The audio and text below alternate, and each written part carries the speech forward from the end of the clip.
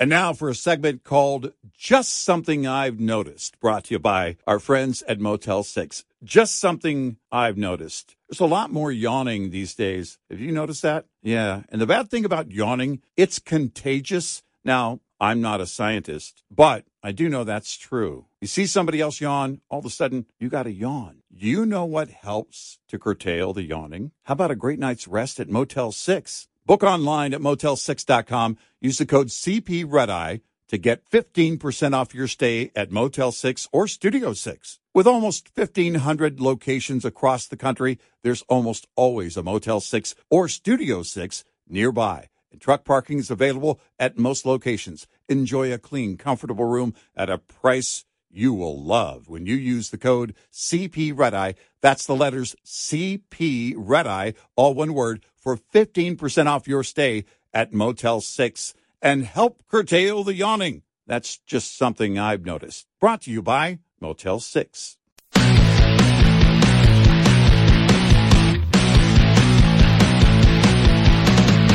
Now, it's Red Eye Radio. Gary McNamara and Eric Harley talk about everything from politics to social issues and news of the day. Whether you're up late or you're just starting your day, welcome to the show. From the Uniden America Studios, this is Red Eye Radio. Hello and welcome. He is Gary McNamara. I'm Eric Harley as we begin a Monday. Gary, good morning. Good morning. I'm just looking at a bunch of different things here. You know, the Olympics eliminated women's softball a few years back. I don't know if you remember it. Stephanie Ruhle from MSNBC brought it back. Everything. Sir, there is something personal that's affecting you. Your son, while there's no ties to you, could be charged by your Department of Justice. How will... Do I have to go any further? Well, there's no ties to you. I mean, you're... And I was waiting that if she brought up at all, because that was when I didn't see the interview. I just saw, when I first started reading articles on it, I had not yet seen the interview, but I'd seen that question, but I hadn't seen the question that the Republicans, through a whistleblower, have stated, that, and go into that part of it, which, brings the Biden family and Joe Biden into it, which any other president would have been asked that question. Oh, yeah. But, I mean, talk about, if you ever want to see the perfect example of what we have stated is the mainstream media, the leftist media, being political activists, watch that interview. Yeah, right. I mean, it's just unbelievable. You might as well had a PR firm asking the questions to the president. While it's clear no one in your family has ever broken the law, because we all know Hunter's not a real member of your family. Have you disowned Hunter yet? Yes. This Hunter Biden, who is seemingly unrelated to you. You've disowned your granddaughter. Have you disowned Hunter? Exactly. No, that's, they keep calling you the big guy, but you're actually average height. And they're claiming you got 10% of the cut when we all know you would insist on at least 20. Right. Softball questions that aren't actual softball questions.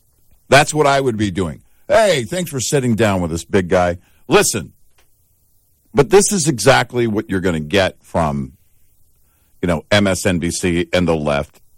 And I'm guessing Biden's camp wrote the questions. And then, well, let me say this. When I first saw it, I was thinking, yeah, Biden's camp wrote the question. Then I thought, oh, no, you moron. It's MSNBC. They wrote the questions. This is not, this after the whole LA Times reporter thing, we all know how this works. And I'm surprised she didn't have any other complimentary things in there. Some have called you the best-looking president ever. We all know. Trump says that isn't true. Yes, we all know. That he is. What do you have to say about that? Exactly. We all know that it's true, but we also know that you're the most humble president ever. I mean, it was just, it was really amazing to watch. There is no self-awareness at all. No. And I don't think they care about self-awareness because, Stephanie Ruhle obviously looks at herself as a political activist and not a journalist. Right. Obviously, you cannot, because I do believe they have some self-awareness and they understand exactly, it doesn't seem like they have it, but that's coming from the point of you telling everybody you're a journalist when obviously you're not a journalist, you're a political activist. You know you're a political activist. You don't care if you get caught in a lie. You don't care if you obviously are involved in a completely softball interview where no tough questions are asked because that's your job. Your job is to be a political activist. Your job is to be the public relations arm of the Biden campaign. Yeah. Every time I think of a sit-down interview with MSNBC, I think of the show Homeland. And in the show, in the storyline, there was going to be an interview with a family of who was a man who was believed to be a national hero, someone who had been held by the enemy and had come home. And so they were going to sit down with Chris Hayes, and the daughter said, "Mom, I'm really nervous because we're going to be on with Chris Hayes. We're going to be in front of 10 million people." That's the number they used. And I thought, nope, you're not going to be in front of 10 million people. You don't need to be nervous at all.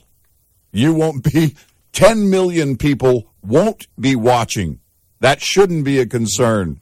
Well, the thing is, you had, and it was, at least 4 or 5 days ago, where Comer says, look, we've got a whistleblower who says Vice President Biden allegedly engaged in a bribery scheme with the foreign national. We'll get this out here. It's a Monday. They need to get the mouth working with the brain. Yes.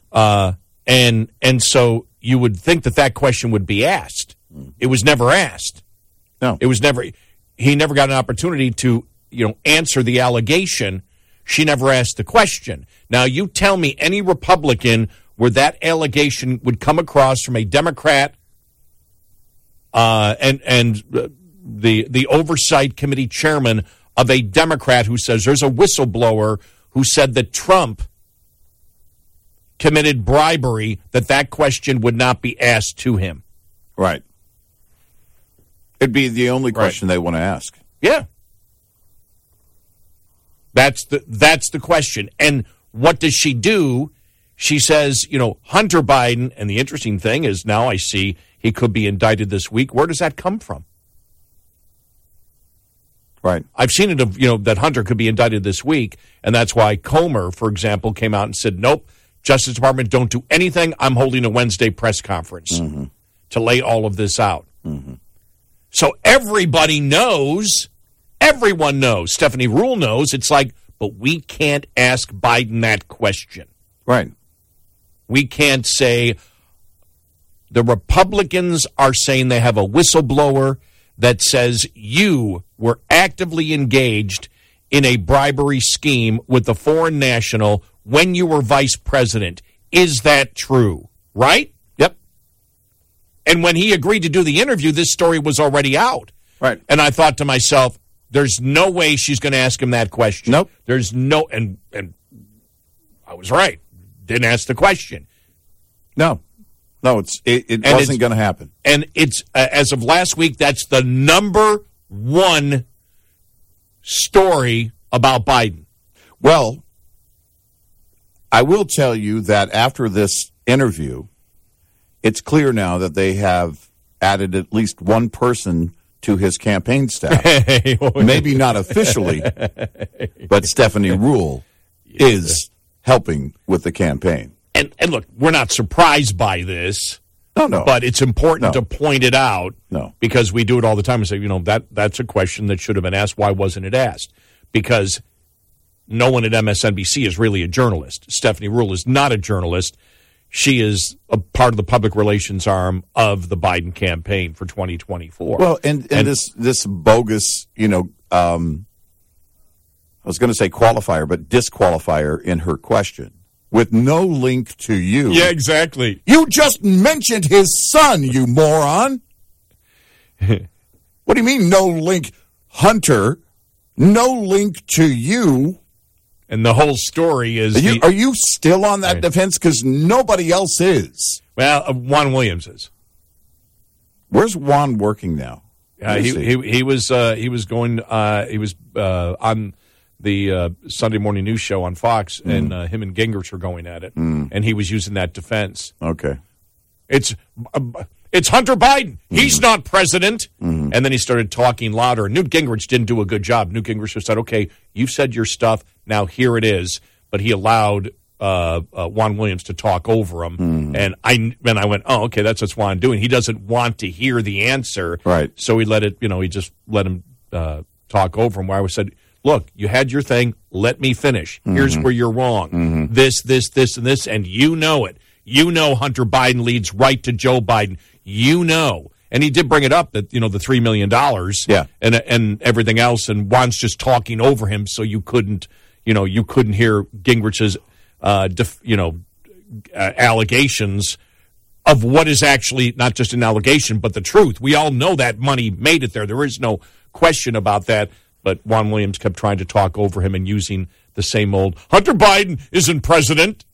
Well, there is and no shocker that Juan Williams is doing that. When you're at the end of your career, you probably are throwing everything you can at it, trying to defend, I don't know what, because so now there are two.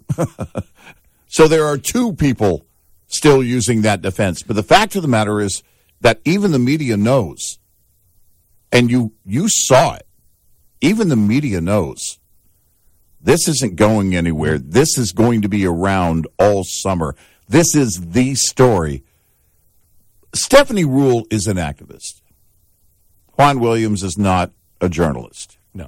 Neither of these individuals are journalists. But the actual journalists inside the Beltway are looking at this, and you either ignore it or you follow this story. You either go do a story about something else completely, or you address, it's not even the whale pod in the living room anymore. It is the living room. And then Juan Williams did the same thing. Well, what about the Trump family? And the answer should have been simply this. Then go investigate the Trump family, as everybody has over the last 4 years. If you've got a whistleblower on the Trump family. Right, we're talking about Joe Biden now. So you set that aside. If you wish to have a discussion on that, Shannon can have it at some other time. But we're talking about the Biden family. Well, because if you're saying, what about the Trump family, then you agree there should be an investigation. Great. She did bring that up to him. Well, if you're saying that Trump's wrong, then you have to admit that he's wrong. Yeah. And everybody's talking over each other. Exactly. So. If you're bringing that up, you're saying it warrants an investigation. Because otherwise you're saying it wouldn't warrant an investigation with Trump either. He's so bad. And those are, again, the clues that they've walked themselves into a corner once again. Why do you believe that Joe Biden is the one you have to defend? Look, if you're talking about Gavin Newsom, who on the left could be seen as, I don't know, the future of the party, the future hope, maybe the only guy that could win the White House or whatever however you're going to categorize him and compartmentalize him, then at least I would get it. Why Joe Biden? Joe Biden lies, doesn't give, because if you're an activist, not a journalist, he's not handing you, go to Karine Jean-Pierre. Every afternoon, she ignores you, and so does the president. He's not even within shouting distance anymore unless you've got a script at MSNBC. And that's the fact. Why would you even entertain Joe Biden at all? He's not the future of your party, but I guess what you believe is maybe you see this as coming down on the entire party, because here are the facts. There's the reality. When this thing comes down, if this whistleblower allegation is true, it is over for Joe Biden.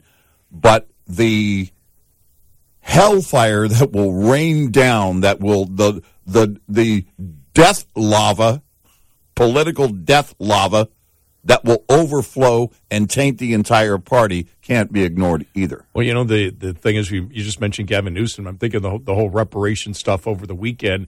Eventually, he would have to sign that, and I think now they're up to $1.2 million for the state of California. And then the one activist was screaming that it should be $200 million each eligible recipient for reparations in the state of California. And I did the figuring. It would be $360 trillion.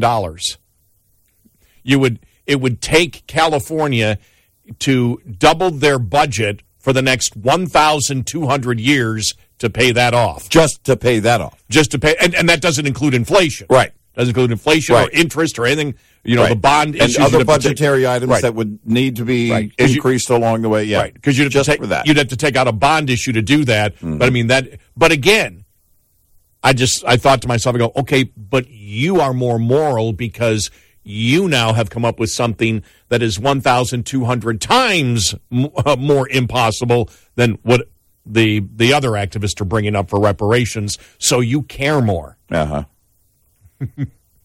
Just amazing. Hey, what a zoo it was over the weekend. We got a great show ahead. 866-90-RED-EYE. When it comes to truck maintenance, sometimes it's the little things that can cause the most trouble, like cabin air filters. When properly serviced, cabin air filters provide a barrier between pollutants and harmful particles outside and your HVAC system.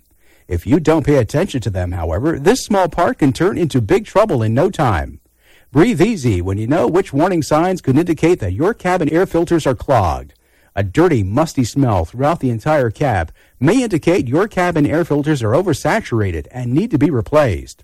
Check the condition of your filters if you smell an unusual odor coming from your ventilation system. This report is brought to you by Shell Rotella. Shell Rotella, with advanced synthetic technology, is designed to help keep your rig running with more mileage and less maintenance.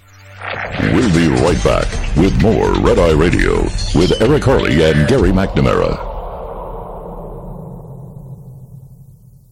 And now for a segment called Just Something I've Noticed, brought to you by our friends at Motel 6. Just something I've noticed. Bargain hunting is back. I mean, bargain hunting's always been around. We always love a great deal. But man, everywhere you look, people are bargain hunting. You know, there's so many great ways to find great deals. Hey, I have a great find in your bargain hunting journey. Book online at Motel6.com. Use the code CPRedEye to get 15% off your stay at Motel 6 or Studio 6. With almost 1,500 locations across the country, there's almost always a Motel 6 or Studio 6 nearby, and truck parking is available at most locations. Enjoy a clean, comfortable room at a price that's a real bargain when you use the code CPRedEye. That's the letters CP Redeye, all one word, for 15% off your stay at Motel6.com. That is a bargain. That's just something I've noticed. Brought to you by Motel 6.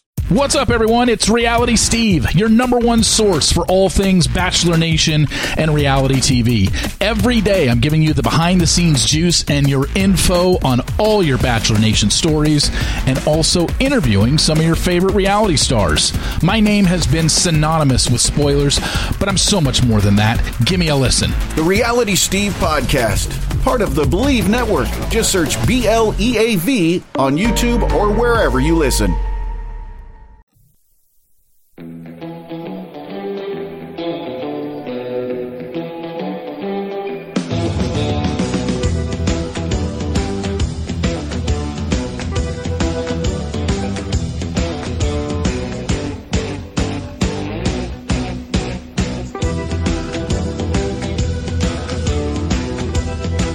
It's Red Eye Radio. He is Eric Harley, and I'm Gary McNamara, 866-90-RED-EYE. If you'd like to get in on the show today, we've got, so much to talk about over the weekend, that horrible mass murder shooting here in Allen, Texas. And then down by the border, you saw that one where the people were run over. Right. And still don't know the motive for that one. Don't know the motive for the Allen one either. I know a lot of people have been speculating. You and I talk about this all the time, that, the speculation that goes on and the same arguments that go on, and we don't speculate on so many different cases out there. The subway incident, it's like everybody purely speculates on it. I mean, AOC's been criticized for that. We don't do that on criminal cases. No. Just so people know that. So we don't get into the guessing game as to why somebody possibly did something. We wait for the facts to come out from law enforcement. Yeah, look, you have a number of families who are suffering right now. Mm-hmm. You have people who are injured, still trying to recover in Allen, Texas. You have plenty of time down the road to go over this and have that type of discussion. Right now, you got to get the facts. And we always wait for things to come in. I want to hear, everybody wants to know. We all want to hear the facts in the case. We want to learn more as a society. We're always anxious to learn more from incidents like this. And we will. But speculation is not going to get us anything. No. And I have zero interest. It does no one any good. And this is it's tragic. I was at actually a family event, and I was away from town. Actually, I was a few hours away, and that story broke, and it was just heartbreaking. And as the details come out about the victims, it's more and more heartbreaking by the moment. But we have to wait for the facts to determine exactly what happened here. Law enforcement doesn't have all the facts yet, so you can bet the media doesn't.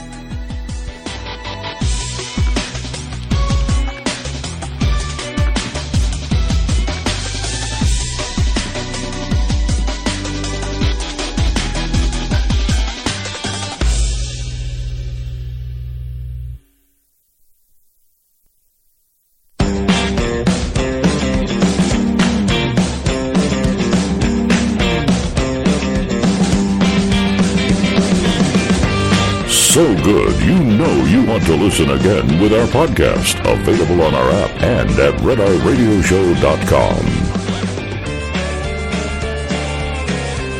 It's Red Eye Radio. He's Eric Harley, and I'm Gary McNamara.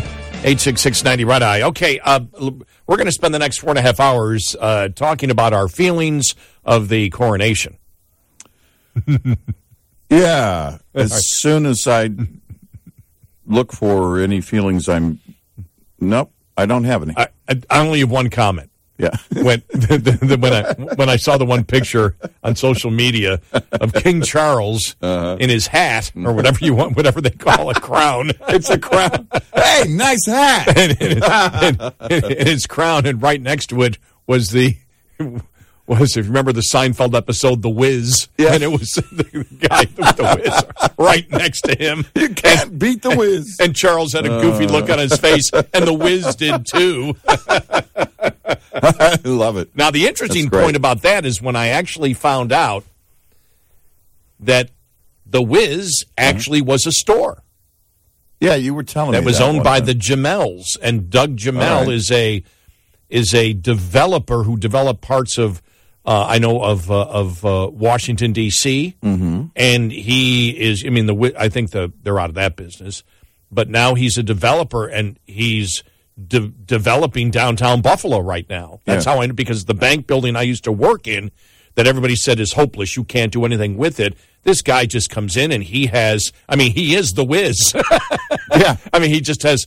This way, here's what we're going to do with this building. And he's just buying buildings left and right. And you're like, well, you can't save that. And he does. Yeah. And so I call him the Wiz. Mm-hmm. And I told that to some of the people that I know in the media of Buffalo. I said, well, he's part of the Wiz. I go, what are you talking about? I go, the Seinfeld episode, The Wiz? Mm. And I go, that's him. Yeah. He wasn't the guy marching around and whatever they were doing. Yeah. But I said, but no, his family was the one that owned the Wiz, the store, and they were like, no way.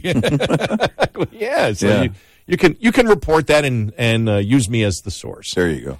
The other thing is that I just burst out laughing when I came in tonight, and I went to Fox News, and I was looking for the number one story. And the number one story, and it's still the number one story on FoxNews.com. And we had talked about this on Friday's show just because I had seen it on social media. And I was like, wow, it was, I was like, I couldn't believe that people are just so envious and jealous and just care about so much about somebody in Hollywood. But the lead story, Happy Days star Scott Baio announces he's leaving California due to the homeless crisis and crime. No, it is the above the fold story. And it's got more prominent. I mean, it's the story at the top. Yeah, it's the story at the top. And it didn't stop over the weekend. Look, people were still attacking him, and he's going back at them left and right. But we got into a whole discussion on, envy and jealousy and how it is so much and drives the left, just so hard. Gosh. Yeah. Look, it is indicative of what's going on in the major in the cities in California, especially in other cities like Portland. It's been going on in Chicago for a long time, and New York, and the rise in violent crime and the homeless problem that nobody wants. In fact, the left only wants to make worse, and we can judge them by their actions. But I think that's the bigger story. And that's the headline. I don't know, and no offense to Scott, he seems like a nice enough guy. But that's the story. The headline should be, you have a number of people, including celebrities, who are leaving because of this. We talked about that with what was going on in San Francisco and a lot of the IT people that moved out of there. And these were, this is very big IT talent has left the Bay Area. And these IT companies, their offices now, the office buildings where they were, now have a ton of vacancies because nobody wants to work there. The retailers that are leaving these areas, they can't keep people employed because they know that those individuals that show up for work every day are fearing for their lives. It's not safe. It's not safe for their own employees. And on top of that, on the retail level, they're getting ripped off and nobody's doing anything about it. They're losing profits.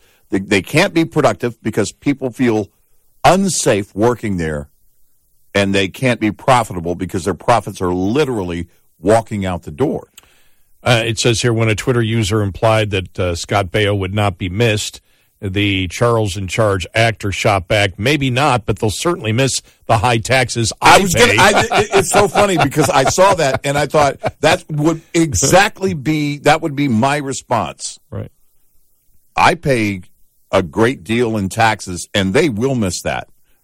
The numbers came out. I forget what the numbers are in terms of the revenue, and not just in California. I don't know if we had the numbers. The one over I think since COVID began, I think it was New York and California. Yeah, okay. The story may be in the garbage over there. I save my stories to like the stories from the day before. Keep them right, and I just to check to see if there's any update. But I think the figure was $90 billion left California and New York over the last 3 years. So combining the two states. Combining the two, yeah. I was going to say I don't remember them breaking it down. I think actually they may have, or they broke it down for New York. But regardless, it's tens of billions of dollars that they're not getting because of people and companies leaving their states. And that's, by the way, all of these problems we've been talking about are a choice. Yeah. They're a choice. The people who elect these individuals elect them because they know this is what they want. They know that this is going to happen. They know this is going to be the policy, and it's not going to change. They know they're not going to actually do anything about it. Gavin Newsom's response is going to be running for president. That's going to be his actual response of both dealing with the rise in violent crime and people leaving California, and also dealing with the conundrum that he is in right now on reparations. His response is going to be, well, I'm going to go somewhere where I can make a real difference and we can do this nationwide. I can hear him saying that. And as president, I would blah, blah, blah, blah, blah, blah, blah. Problem is, Joe's the guy for 2024. So the governor of California either doesn't run the next election cycle for the governor, or he has to stay there and actually deal with it. I don't know. Maybe not. Maybe Biden will call him up to be a part of the administration. Well, when you see, I'm trying to see if I can find the one story on it. I'll see if I can find, because it was like 90 billion had moved out. Mm-hmm. But when you think about it, because we talk about Gavin Newsom, now they've now the reparations panel has come up with, I'm not sure what the bill would be, but as much as $1.2 million paid to somebody who's over the age of 71, who is an African American who fits the qualifications in California. You're talking at least $800 billion. Yeah. What is going to happen? Because if this doesn't pass now, don't be surprised if there's riots. Right. Because this is what Gavin Newsom has set up in the legislature by coming up with the whole reparations panel. It looks like the minimum for California would be $800 billion. I have the CNBC version. I'm not sure if that's the one you brought last week for the lost revenue. Does it say $90 billion? Yeah, New York and California lost over $90 billion in income during COVID as taxpayers, and they say it's over COVID. It's over what's going on. Look, some of it may be people not wanting to live on top of each other in major cities after COVID. Sure. But what is actually happening is the rise in crime over the last couple of years. And the people are talking about it. We don't feel safe living here anymore, and that's what you're seeing. But the breakdown is very clear. It's tens of billions of dollars and getting bigger. Well, the nightmare that Newsom helped create in California with the whole reparations thing. I don't know what they were thinking. Well, maybe, okay, it'll cost us $10 billion or something like that. Whatever. We'll give $1,000 and and then everybody will be happy. And then the reparations panel starts, and it went from, it went from 200,000 to 360,000 to 1.2 million, then 7.6 million, and then last week 200 million. Yeah. Per eligible, and so nobody's going to be happy because they were throwing out these huge lottery number figures. And the state can't afford it. No. But if the state, let's say they can't back out of it, the state would have to think about this. I don't know who's going to lend them the money. Right. Who's going? Can the state come up with a bond issue of $800 billion to pay all this off? Oh my God! And what would the taxpayers do? Because what you find out is the people who have to pay for the reparations don't want it. The people that will get the reparations want it. It's extremely clear. There really is no middle ground there. No. And so it's basically 80 to 20 or 90 to 10. So whichever way this goes, this is the biggest liberal circular firing squad you're ever going to see. And if you have to take out, because if Newsom comes and says, no, $1,000, the low ball was at $360,000, and now it's somewhere between $360,000 and $1.2 million. $1,000 in California won't pay your natural gas bill. And so you're talking about $800 billion or $1 trillion on a bond issue to pay for reparations. You know what that will do to taxes in California? Don't worry, we're gonna do it. It's gonna be corporate taxes on the rich. They're gone. Yeah. I mean, it's we're going to retroactively tax people who used to live here. Put that on the ballot as a bond issue. Non-Californians should pay. Texans need to pay. Now, again, we do appreciate the liberals of California admitting their guilt for their racist mindset. Yes. Absolutely. We do appreciate Gavin Newsom pushing this forward, understanding that he is one of the biggest purveyors of identity politics, which is racism, and they feel the guilt of their racist thought, and so they believe reparations are needed because even in 2023, they're still racist, which is why they believe they need to pay reparations. Well, and floating this idea of $1,000. No, I said that. Right. Okay, but the low point versus the high point. Let's just put it that way. And where'd the low point start at? Somewhere 230,000. 230,000. Yeah, was it like the first? So figure? You start at the low point. You're saying that what you're saying if you're on the low end, because the debate has to happen, and the high end, let's say 200 million. Well, hold on a second, because we asked all along from the beginning, how do you put a price on it? Because what you're saying is we need to pay for the pain and suffering. A couple $100,000 is going to do it. That won't buy a tent to live in San Francisco. 200,000 on the low end. So you have to. The point is, they're going to have the debate. They're going to have to say, "Well, no, 200,000 is all we can afford." In the legislature, exactly. So now you're worried about. So now you're making it about the money. Oh, this is going to get good. We haven't even scratched the surface on the debate here. C-SPAN needs to cover the California legislature when that's happening. Right. When they're actually having that debate, and then. Then see when Newsom has to sign the bill and he refuses to sign it because the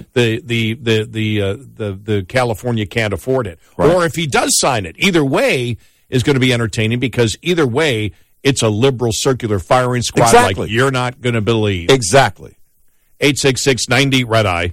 Coming up, more with Gary McNamara and Eric Harley. It's Red Eye Radio.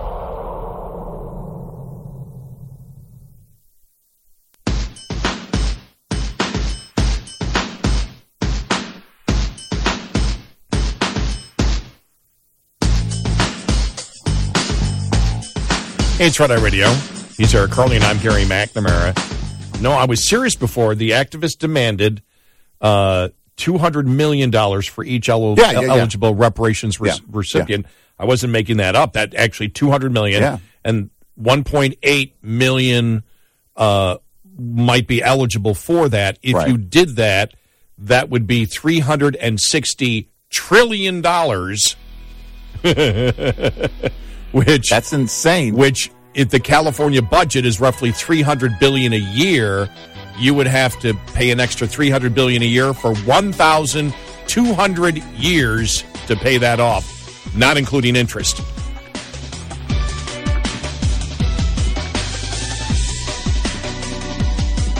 Top of the Hour News is brought to you by House Products. Visit houseproducts.com. This is Red Eye Radio on Westwood One.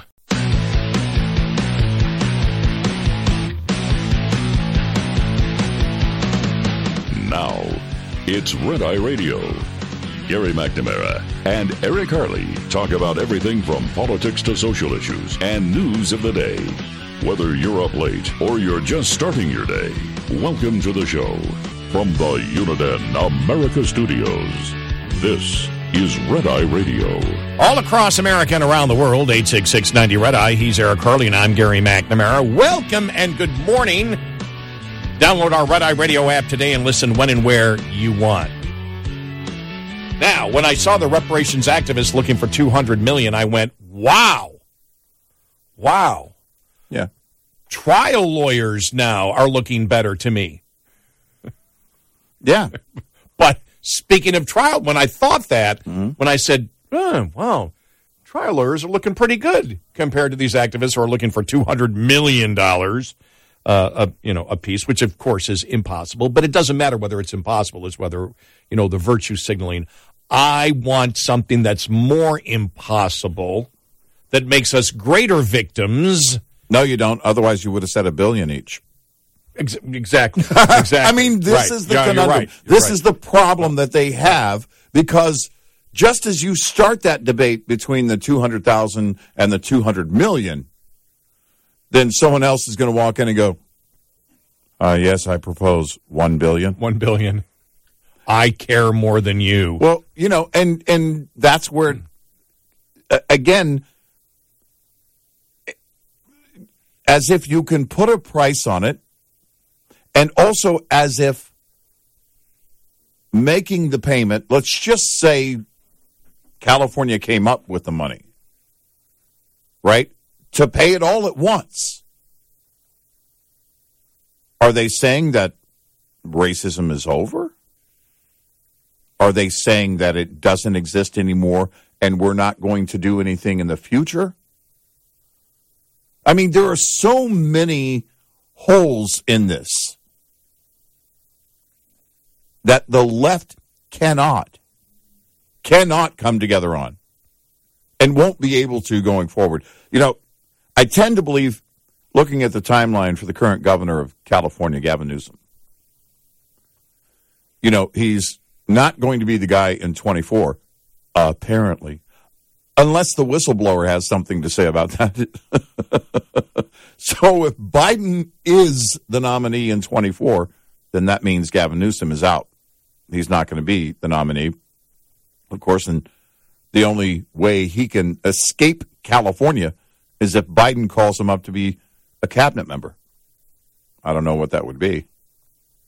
But otherwise, he's either got to address this as governor or move on from being governor, one way or the other. Yeah.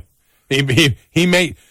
We said that a while back. We said, my gut is he's going to run for president because he doesn't want to deal with the whole reparations thing when it eventually comes to his desk. Right. But in the mention of trial lawyers, and we've talked about whether it's the radical liberal transgender activist movement or the wokeness on college or the pure discrimination that exists in identity politics, that one thing that we thought of that may change all of it is trial lawyers. Yeah. Looking at this going, no, you can't do this. Mm-hmm. Well, this was amazing. Jonathan Turley writing about Oberlin College. Remember, Oberlin College, remember there was that incident where the bakery was there, Gibson's Bakery. Yeah, this happened, I think, in 2016, where you had 3 African-American students that were arrested for shoplifting. Well, the arrest, again, a media campaign from the college and from the students calling the store racist. The police found clear evidence of shoplifting and noted that over a period of 5 years, 40 adults were arrested for shoplifting at the bakery. Wow, that's a lot. And only 6 were African American.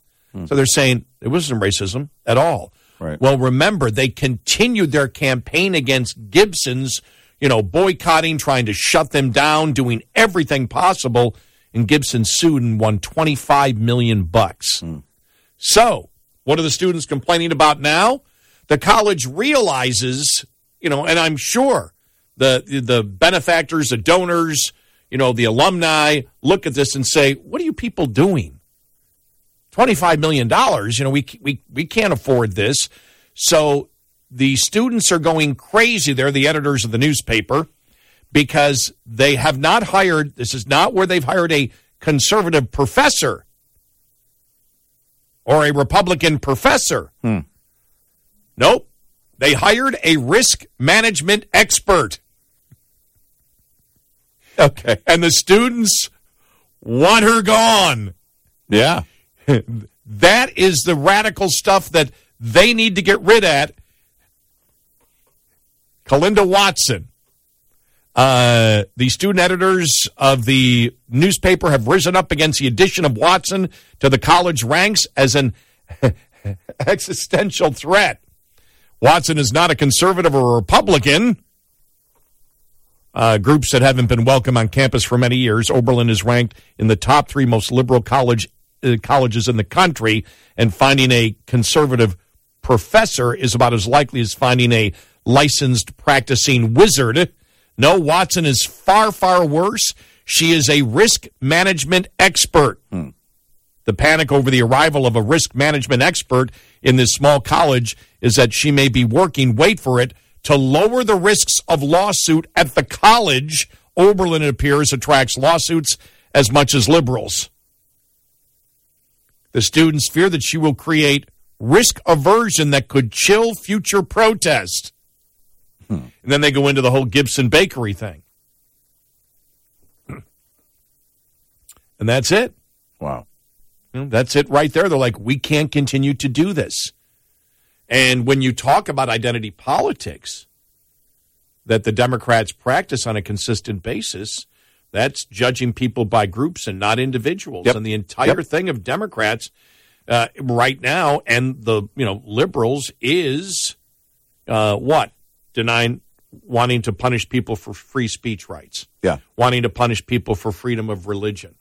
Right. Those are huge First Amendment issues that now the trial lawyers are going to be looking at going, okay, we can sue here, we can sue here, we can sue here, just like in Oberlin College. So they hire, because they got burned for $25 million for defaming that bakery. And so they hire a risk aversion expert. The students are going crazy. The editors of the newspaper going crazy. Right. We can't have a risk aversion. We need no aversion to risk. Well, that's it. I mean, because you hire someone like that to mitigate all the situations that are going on, to make sure that you don't have to pay out another $25 million repeatedly. We can't have that. How dare you assess risk? We can't do stupid things that will cause us lawsuits that will cost us millions of dollars. Listen, just ask the entire cast of The View. Lawyers need to be there. It's just a necessary part. But we had talked about that with The View. No, it's actually a great comparison. I didn't mean it to be, but it's actually a direct comparison. Why are the lawyers on the set at The View? Risk aversion. Yep. They can't trust the host of The View to not defame someone. Right. Which means they're lying about they're lying. Yes. And they're such pathological liars on The View that they need to have the lawyers to disseminate between lies that, aren't a lot of risk versus lies that create a lot of risk. Yeah. You know how sometimes the pharmaceutical companies have to run a 3-minute ad that is nothing but the disclaimer about the side effects? Yeah, it's like, I don't know what drug they're talking about, but this entire thing has been nothing but side effects, right? Mm-hmm. I'm expecting that to be the way that, in the future, the way that The View closes every day. It's just going to be 3 minutes of the lawyers just closing everything out. And the reason we said that is this goes back a few months ago when they said something on the air. I mean, it wasn't. I don't believe it was Whoopi. Was it Whoopi in the whole? I don't think it was Whoopi in the Holocaust or the whole. No, I don't think that was it. Because I don't think she made a. Yeah, it was a group. Who was the group? I can't remember, but it was. And they said that they were part of something when the group was not part of something. Yeah. Oh, that's what it was. Yeah. And so all of a sudden in the next break they had a statement to read. Yeah. Well, they didn't create that statement alone. This is where we they said didn't have a realization themselves. Right. Now I don't have personal knowledge that they actually have lawyers there, but we said they must have lawyers there because who would have written a statement during the commercial break and given it to them to say it had to be lawyers? Yeah. No. And that's why we said attorneys. Yeah. And that's why we said they've got attorneys. Not on retainer, but actually monitoring what goes on The View because of Sitting risk in the aversion. Booth. Yeah. Yeah. Wow.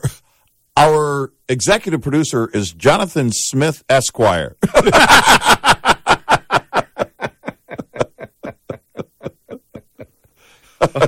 Not licensed in the state of Hawaii.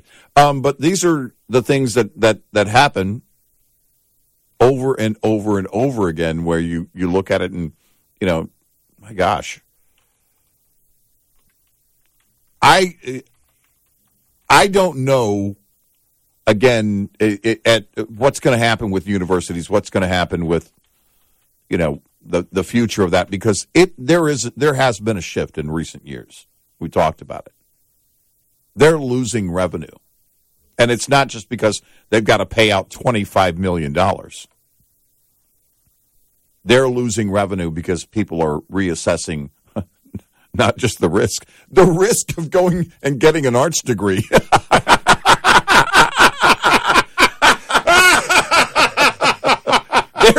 There's the risk assessment. That's a gamble. That's a gamble. Brian and I would take that kind of gamble straight to Las Vegas. And what do you want to major in? Gender studies. Yeah. Get the lawyers over here. Hey, come on. We got somebody at the wheel who wants to play roulette. Yeah, it's, that's the real insanity, is that reality is coming back to haunt the left over and over again. You're going to hear a bunch of late-night talk show hosts put fear in your head, saying things like, we're doomed. You should listen to them. Every night on hundreds of radio stations. But the fact of the matter is, where there is hope is actually in what is going on. It is the angst of the Oberlin students reflects a fear that the college might not subsidize campaigns that harm other people, including innocent individuals like the owners of Gibson's Bakery. Oberlin's administrators have made such campaigns part of the identity of their students. Yeah. After all, this is a college where students are honed into such a hair-triggered state that they even protested the serving of sushi in the cafeteria as cultural appropriation. Litigation costs are now treated as an entitlement, like entertainment budgets. Yeah. Oh, my gosh. They can rest assured that the college had to bring in a risk expert. Clearly shows it will do little to change its culture or resist future mob actions. If the president of the board were serious, they would not need an expert even after a massive award by the jury. That's a great point. The president continued to refuse to apologize. Right. In their editorial, the students declared, student activism in Oberlin is an integral part of the culture. Without it, what do we stand for? Defaming and lying? Yeah. Putting aside responsible activism, there are always those other values such as higher education and due process that might appeal to them. If nothing else, at least as something of a novelty at Oberlin College. Yeah. That's Jonathan Turley on that. I just saw that. I know it wasn't big news, but it is big news. Well, because it shows that the thing that may stop the insane left is the trial lawyers. No, it is. Because the fact of the matter is that, and we can talk about whether we like lawyers or don't like lawyers, or I like my lawyer. But we all do. Yeah. But the fact of the matter is that if you do something wrong, if you're violating somebody's rights, if you damage someone, then there are laws to protect you. And the lawyers go to work on that. And this is exactly what the left is facing now. They believe they could get away with this kind of behavior forever. I'm convinced they believe they had won to the extent that there is no obligation, whatsoever. That we can just say anything and do anything, and it's not going to come back on us. That's actually changing as we speak. 866-90 Red-Eye.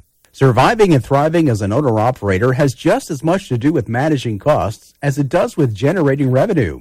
Understanding basic principles of operating costs can save you thousands of dollars a year.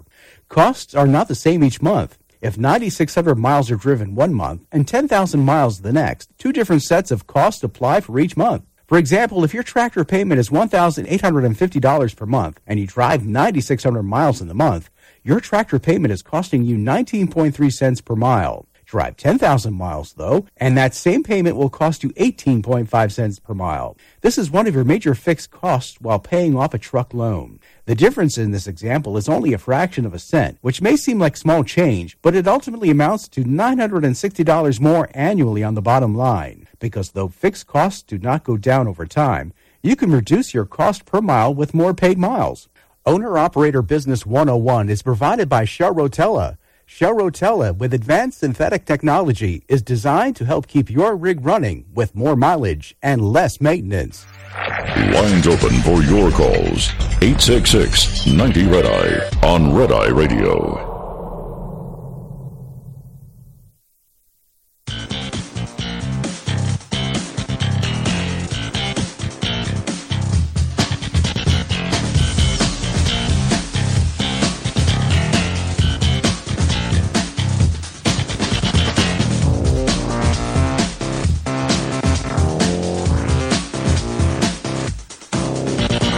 It's Red Eye Radio. He's Eric Harley, and I'm Gary McNamara, 866-90-RED-EYE. All right, well, let me see. Coming up here, this is really going to be interesting. All of a sudden, and I don't know the source. I've seen it reported, but I don't know the original source that said Hunter Biden might be indicted this week. And because this Senate House Oversight Committee Chairman James Comer urged the Justice Department to hold off on a potential Hunter Biden indictment until after Republicans hold a press conference unveiling additional details surrounding the Biden's family business dealings. Comer warned officials to wait to charge the first son until they hear from congressional leaders, arguing that the possible indictment could be just a slap on the wrist compared to their upcoming revelations. My message to the Department of Justice is very loud and clear. Do not indict Hunter Biden before Wednesday, Comer said during Sunday Morning Futures. When you have the opportunity to see the evidence that the House Oversight Committee will produce with respect to the web of LLCs, with respect to the number of adversarial countries that this family's influence peddled in, and this is not just about the president's son. This is about the entire Biden family, including the president of the United States. So we believe that there are a whole lot of tips that the IRS and the DOJ don't know about, because we don't believe they've done a whole lot of digging into this, and we have. By all accounts from the media reports that we're getting, they've been looking at charging Hunter Biden on what they're looking to charge Hunter Biden on is a slap on the wrist. It's a drop in the bucket. So Wednesday will be a very big day for the American people in getting the facts presented to them so they can know the truth, and then the Department of Justice can finally do what they should have done years ago. Well, I mean, that's pretty serious stuff, and you better be able to back it up. I mean, that's serious stuff. Yeah, sure. And that's what we have said. Look, this is huge, because this, if it is true, if you look at the entire fallout from a whistleblower having evidence of a quid pro quo, we've been saying that something that huge would be the end of the Biden administration. Biden would be done. But we'll talk more about the possible indictment and what people were saying, even Politico, over the weekend.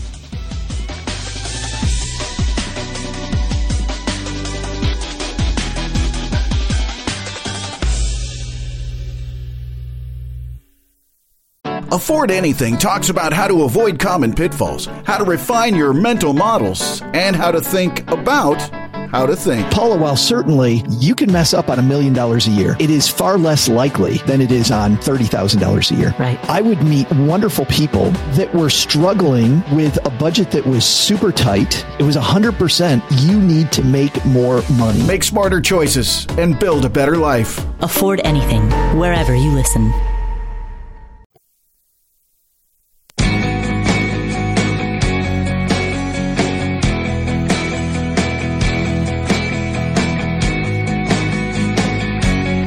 You're listening to Red Eye Radio from the Uniden America Studios. And he's Eric Harley, and I'm Gary McNamara. Good morning. All right, here was just a very short part of the interview on MSNBC that Biden did. I mean, as softball as you can possibly get. Yeah. And if you want to know, we always give examples of somebody being a political activist instead of a reporter. And this is an example right here, how you know that Stephanie Ruhle here is a political activist by the way that she phrases this question to Joe Biden. Here we go. Everything. Sir, there is something personal that's affecting you. Your son, while there's no ties to you. All right, we just stop right there for a moment. As if Hunter Biden and what they may charge him with is completely unrelated to anything that Joe Biden might be involved in, and everyone knows the influence peddling. So as we said, she knows. She knows the allegations. She knows the whistleblower allegations, but she's a political activist, and she doesn't care if she really misinterprets, what the situation is right now. But then the continuation of it, here we go. Could be charged by your Department of Justice. How will that impact your presidency? First of all, my son's done nothing wrong. I trust him. I have faith in him. And it impacts my presidency by making me feel proud of him. And that's it. I mean, that's the interview. Yeah. And so, again, here's the interesting thing. Now, the media is going to demand this week that Karine Jean-Pierre, when she says, refer to the Justice Department, well, wait a minute, the president responded and said he hasn't done anything wrong. Yeah. And you're saying you don't get involved in active investigations. Well, you just did. Yeah. The president did. But that is what really started. That was the catalyst that started, all of a sudden I started seeing media reports, and I don't know where the first media report began, and that said sources said they're going to charge him this week. Well, the Washington Post had it last week. It was, what day was it? Hold on. I just pulled it up. Well, it was updated on the 3rd. And, okay, so and it was also originally published on the 3rd. So they had it on the 3rd. So they had it last week. But it was speculation. That said, and here's the headline: prosecutors near charging decision in Hunter Biden case. And what they go on is what everybody else is going on. Oh, I saw that. I'd seen that story. Right. I didn't see where they're going to charge him this week. That's what I didn't see. Oh, that specifically this week. Right, that they're near charging him, but where did it become this week? I had seen that. Yeah, it appears, I don't know who the first person to say that was, if somebody actually, or if any of the media had a source, but it seems to be, I haven't found where that has been the case. By the way, Politico on this as well. On Saturday, they had the story. And it's like, this is what happens toward the end of it. And we kind of joked about it. Hunter's lawyers literally running to the DOJ. And typically that's what happens toward the end of an investigation. You're going to have lawyers meeting with the investigators or the investigating agency. And so if that is the case, we'll see where it comes down and what charges there might be. But I don't know, again, that, well, here would be the question. If Trump sitting down with then FBI Director James Comey saying, and then said at one point, hey, take it easy on Michael Flynn, go easy on Michael Flynn, to the left was obstruction of justice because ultimately James Comey was fired. And Hunter doesn't get indicted when even the left media believes that the indictment is imminent. Well, because everyone knows. Is that not obstruction? Well, everyone knows that he evaded income tax. Mm-hmm. Everybody knows it. I mean, we know the gun charge. Then we know the gun charge. We know the income tax. So we know at least there's two things there.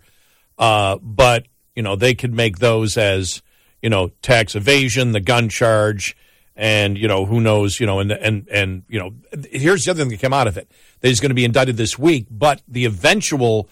How this will work out is the president will pardon his own son. Mm-hmm. That also was a big story this weekend. Mm-hmm. That he'll pardon. Now, they said it might be in the next term. It might be if he loses, in that. On his way out the door, maybe, right. Yeah, maybe. Yeah. Exactly, because Again, the charge might be now, but he might not be prosecuted for a year. Mm-hmm. So by the time it's ready to go to jail, Biden may have already lost or won, and either way, it doesn't matter. He's either a lame duck for that 2-month period, or because somebody else has won, or he's just another lame duck for 4 years, and he doesn't care. Well, this by the way, this explains the whole repositioning of the left media, including Rule at MSNBC and the form, the way that she formed the question to President Biden, and Juan Williams going again using the old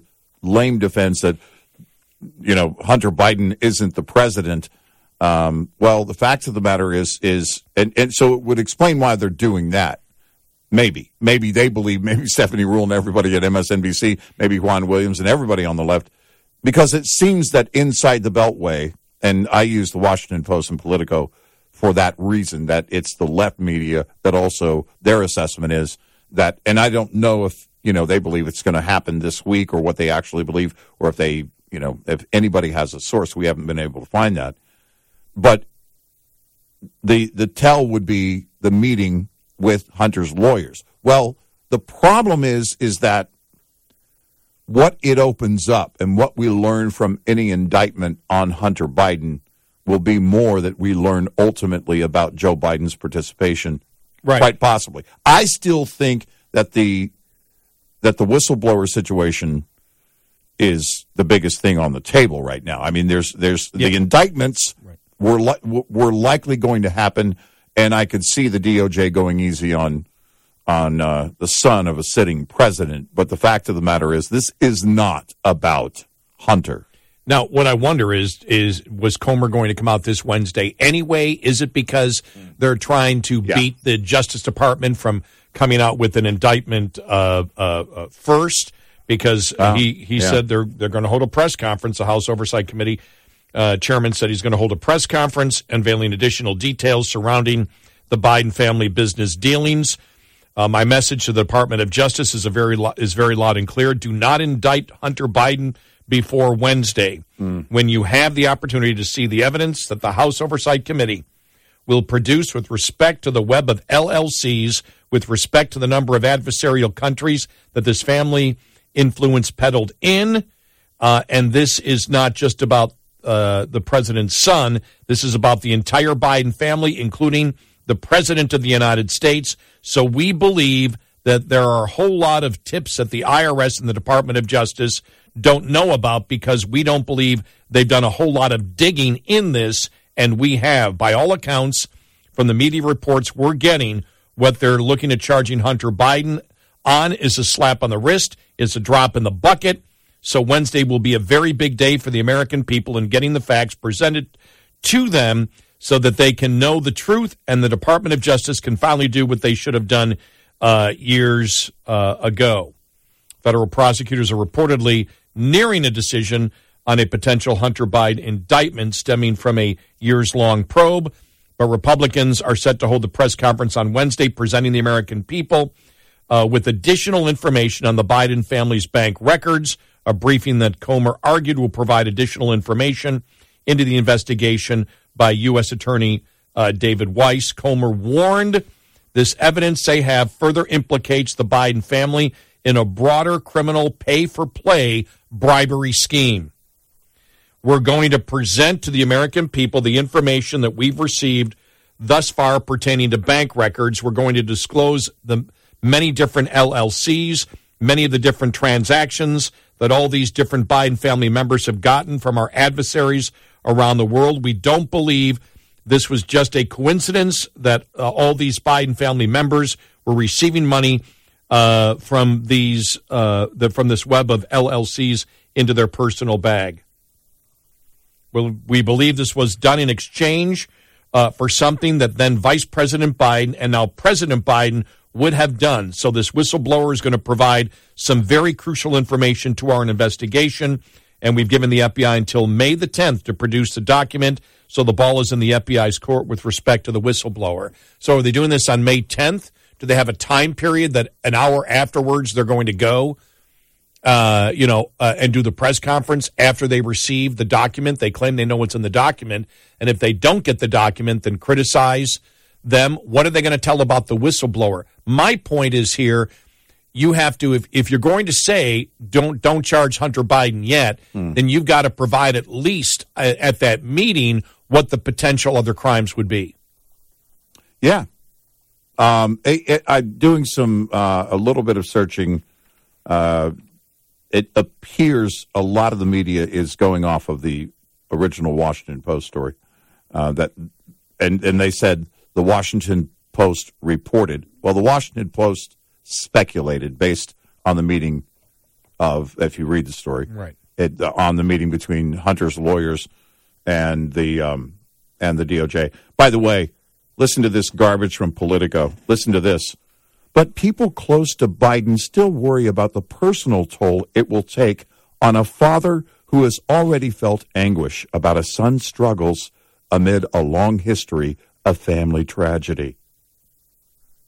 Were they playing violins during this writing of this garbage? And they wonder how long he can compartmentalize personal anger with the attacks on Hunter. The attacks on Hunter? You're pretending he didn't do this if you're writing it that way, attacks on Hunter. And the political calculation that he's better off not responding to it. Biden has long agonized over the fate of his surviving son, expressing, don't bring Bo into this. I mean, that's what they're doing. They're implying this whole thing.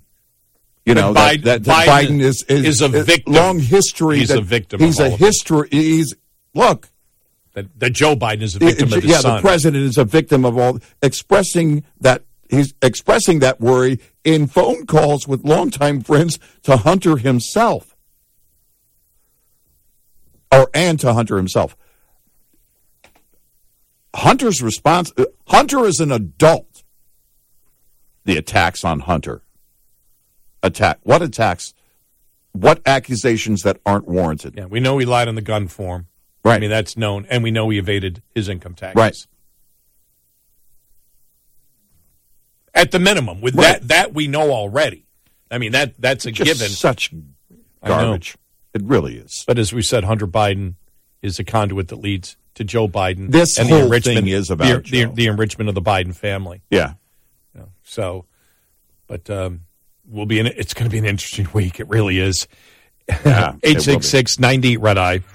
Get in touch with Red Eye Radio, toll free at 866-90 Red Eye.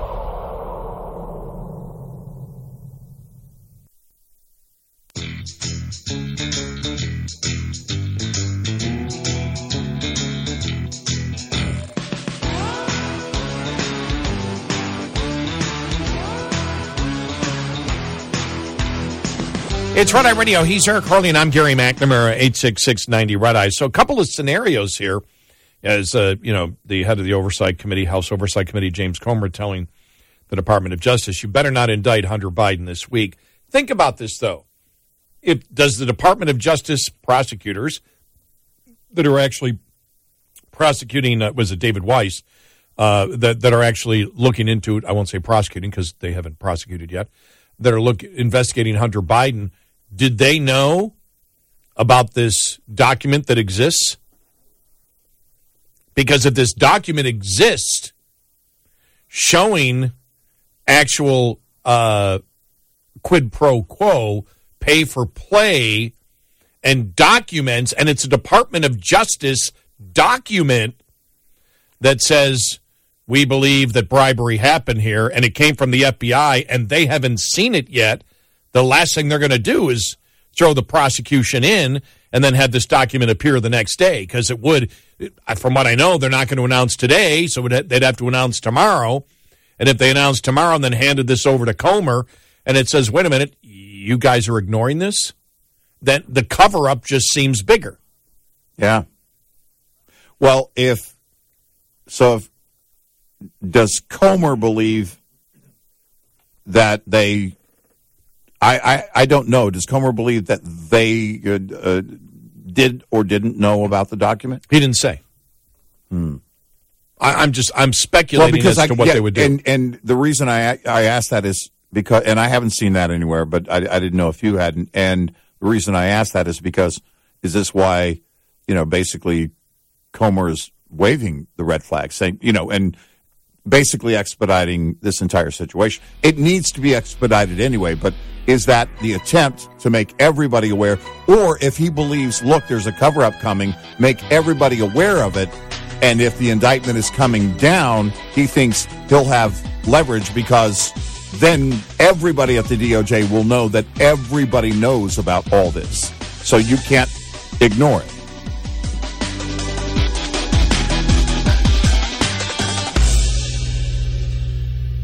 This is Red Eye Radio on Westwood One.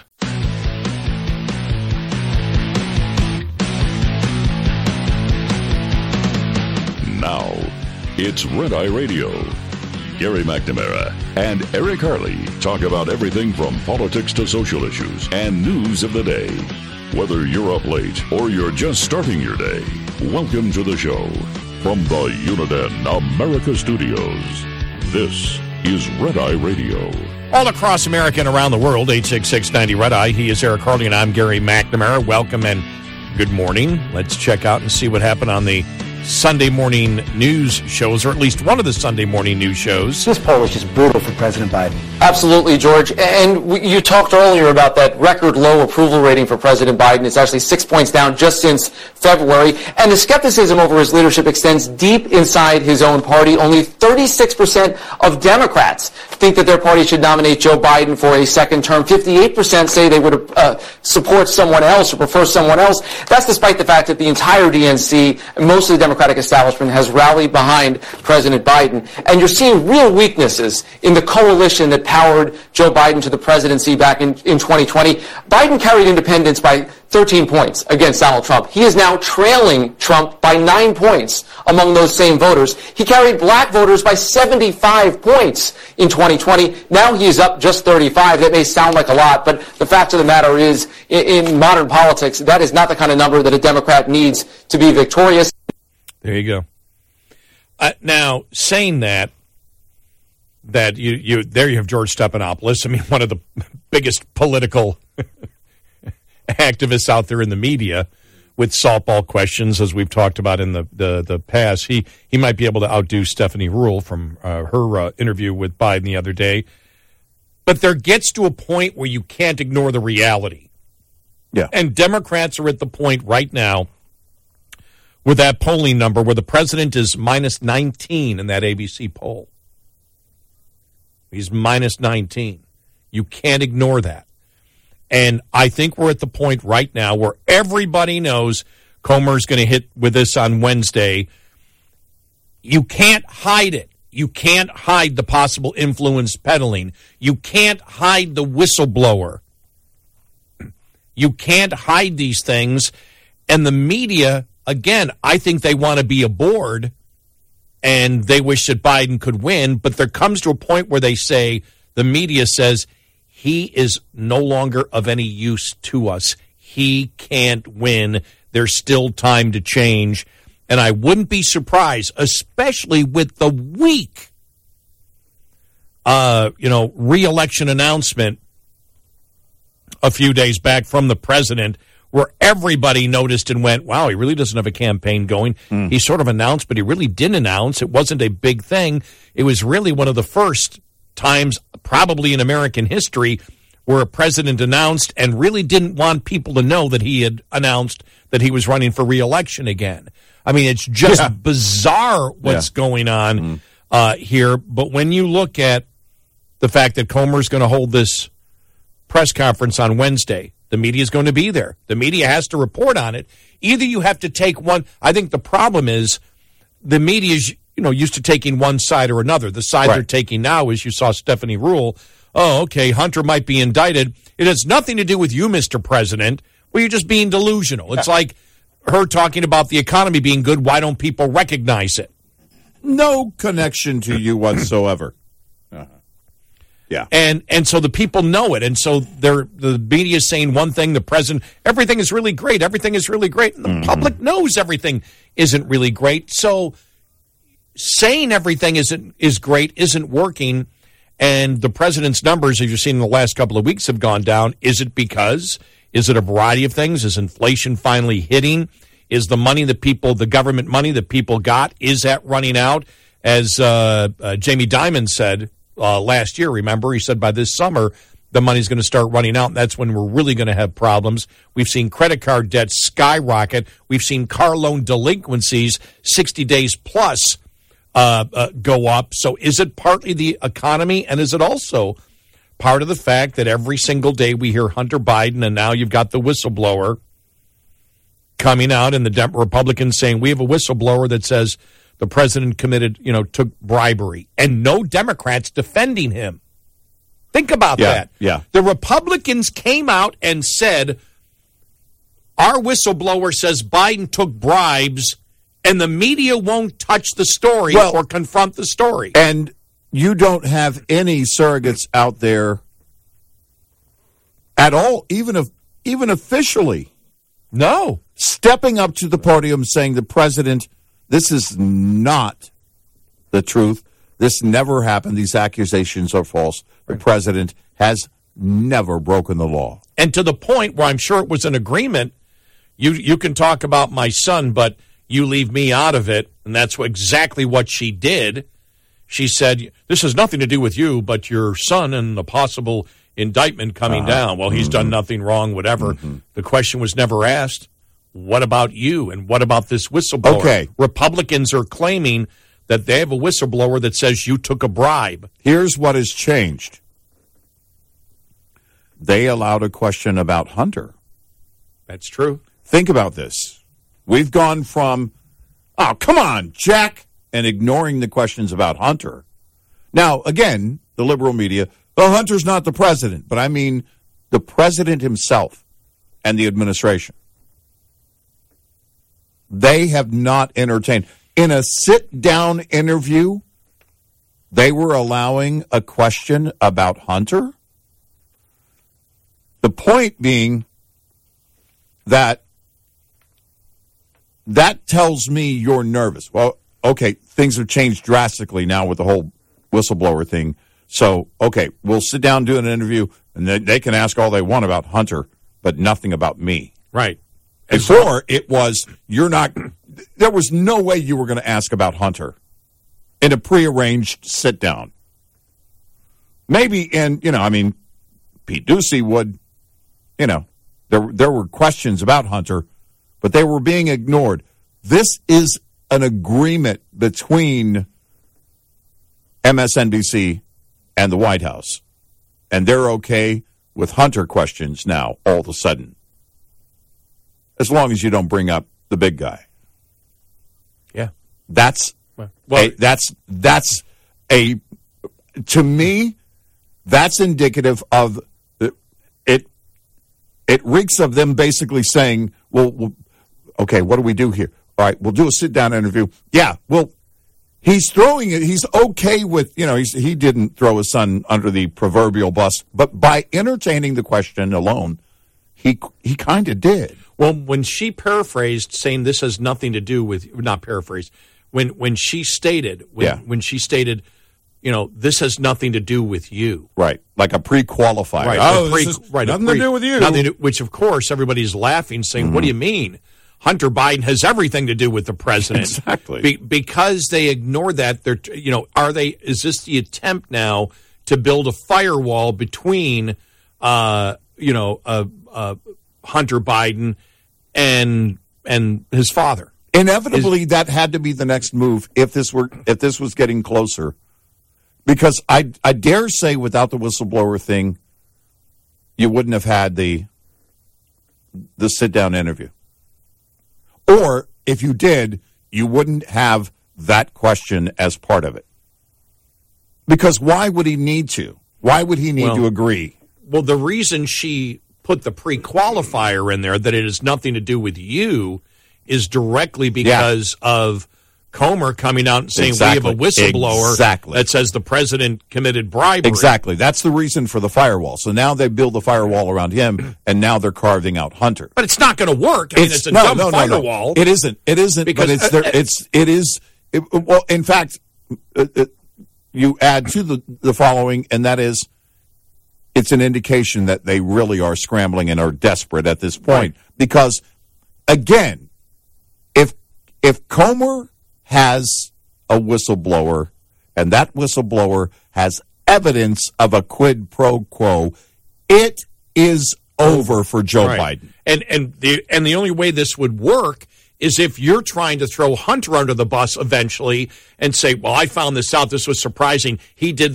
all of this, and I had no idea this was going on. I didn't know. He may have done that, but I didn't know. I didn't know the family was doing this. The family was keeping it completely for me. I wouldn't put it by them. Oh, no. That has to be the next move. This was, now, again, that it falls to pieces if this document exists and the whistleblower exists and the whistleblower testifies and the evidence shows that things were done for Joe Biden. But again, in doing all of this and having all the LLCs, the intent was to try to buffer Joe Biden. Right. That was the attempt, was to buffer him. And so if that was you're trying to build plausible deniability in every step. Yes. So if that was a reason for doing it, then don't be surprised if Biden uses that as the excuse that his whole family was using his name. He didn't know anything about it. They made the millions. Oh, I thought they were just doing things to, build my house, or they were giving me this money as a gift. I didn't know it came from the Chinese. I didn't know that Hunter was doing this. I didn't know that all deniability from the top. Is that what he's trying to set up? I thought that it was tobacco in the pipe he was smoking. I didn't know Hunter smoked crack. Yeah.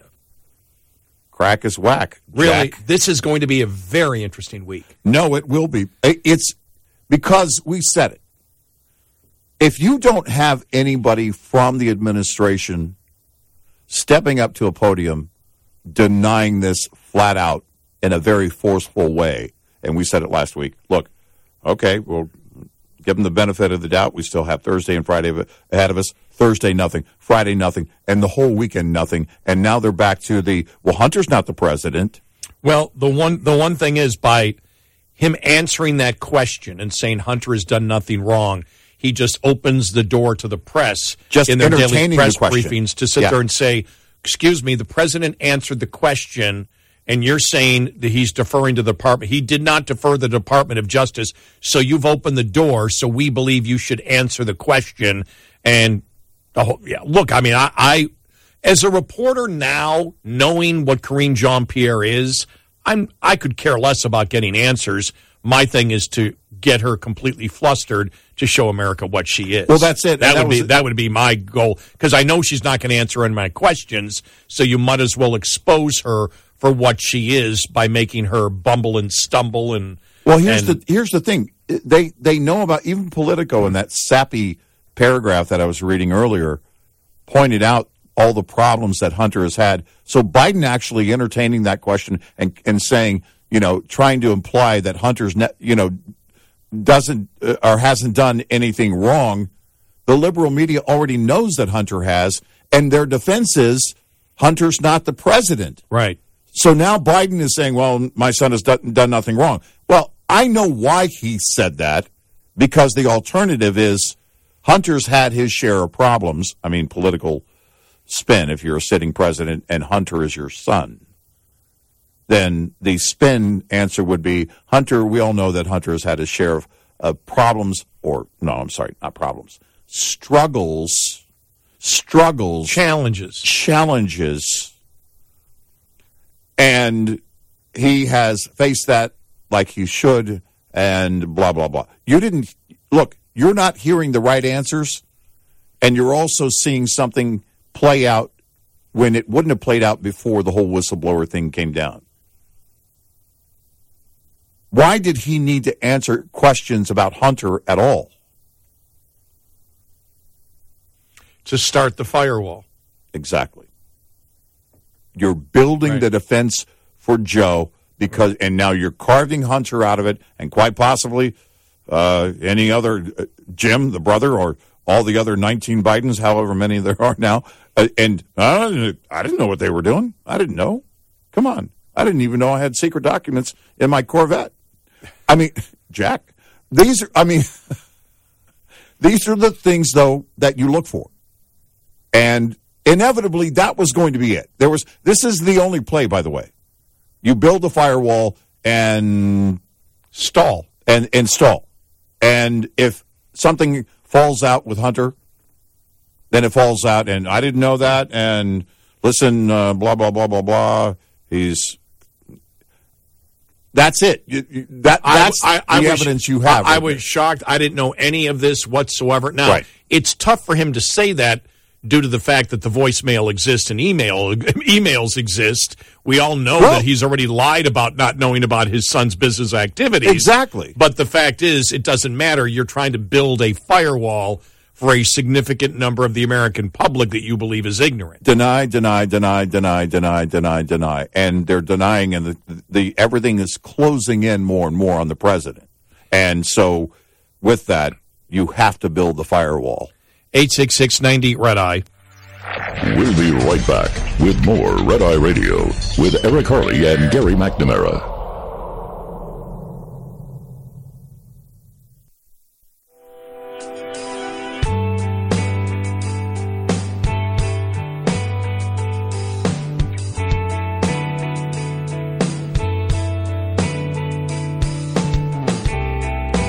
It's Red Eye Radio. He's Eric Harley, and I'm Gary McNamara, 866-90-RED-EYE. Yeah, that poll coming out. I mean, it's you see that the lowest for the ABC poll, where his job approval rating goes to 36%, and you're seeing it now start to slide. And I don't see anything that's going to change this over the next 6 months. I don't suspect anything over the next year is going to change how people feel towards Biden. And as we have stated, that's why it's so tough to predict what's going to happen next year or who could win. You saw that both Trump and DeSantis were both up by 7 points over Biden in that poll. Yeah. And so you start looking at those numbers, you start getting close to double-digit numbers in a number of different polls. Even out this early, you look at it and you say, well, who's the other choice for the Democrats? Because what you're sort of seeing then, if it's very close between both Trump and DeSantis, have the lead over Biden at this point, and it starts nearing 10%, you're talking about people prefer Republicans versus Democrats, irrespective of who the Republican is. Look, and knowing that the only Democrat out there is Biden, and that is why you saw some of the panic over the weekend. Here's something. What's interesting is you have the whistleblower who says he has this it's not a classified document. It's an unclassified document at the DOJ. And it exists according to a couple of members of the GOP. Where's the liberal media activist trying to prove it doesn't exist? My question is... You had no one. You had no one doing... Because if it's not a classified document, even if it were, you've got contacts if you're at the Washington Post, if you're at Politico, if you're at the New York Times, you've got contacts at the DOJ. I'm guessing by now, maybe not before last week, but by now, there are at least a handful of those liberal media members that know whether or not that document exists. And if it didn't it would have exist leaked already. If it didn't, we would know it. It would be the story at the Washington Post. Right.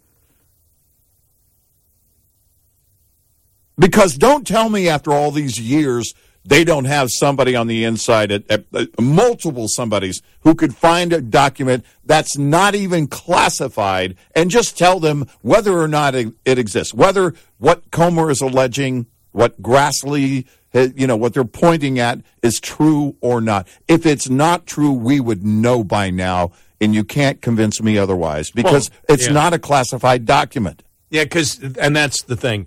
Nobody is denying that the whistleblower does not exist, right? And nobody is saying that the document doesn't exist, and no one, I didn't see anyone defending Biden. In fact, I think that's why, the Stephanie Ruhle thing is that's what you just pretend it doesn't. The story's out there. You may even be reporting it, but you just ignore it. Or you're making it, yes, you ignore it and make it about Hunter. Right. Because now they know they can't ignore the Hunter thing, but it's better to focus on that than the president building the firewall, as we've been talking about. But when you use the B word against a president, that's tough to say, oh, it must be the son's fault. Right. And so it's just going to get worse this coming Wednesday, especially depending on what kind of evidence they give. Right.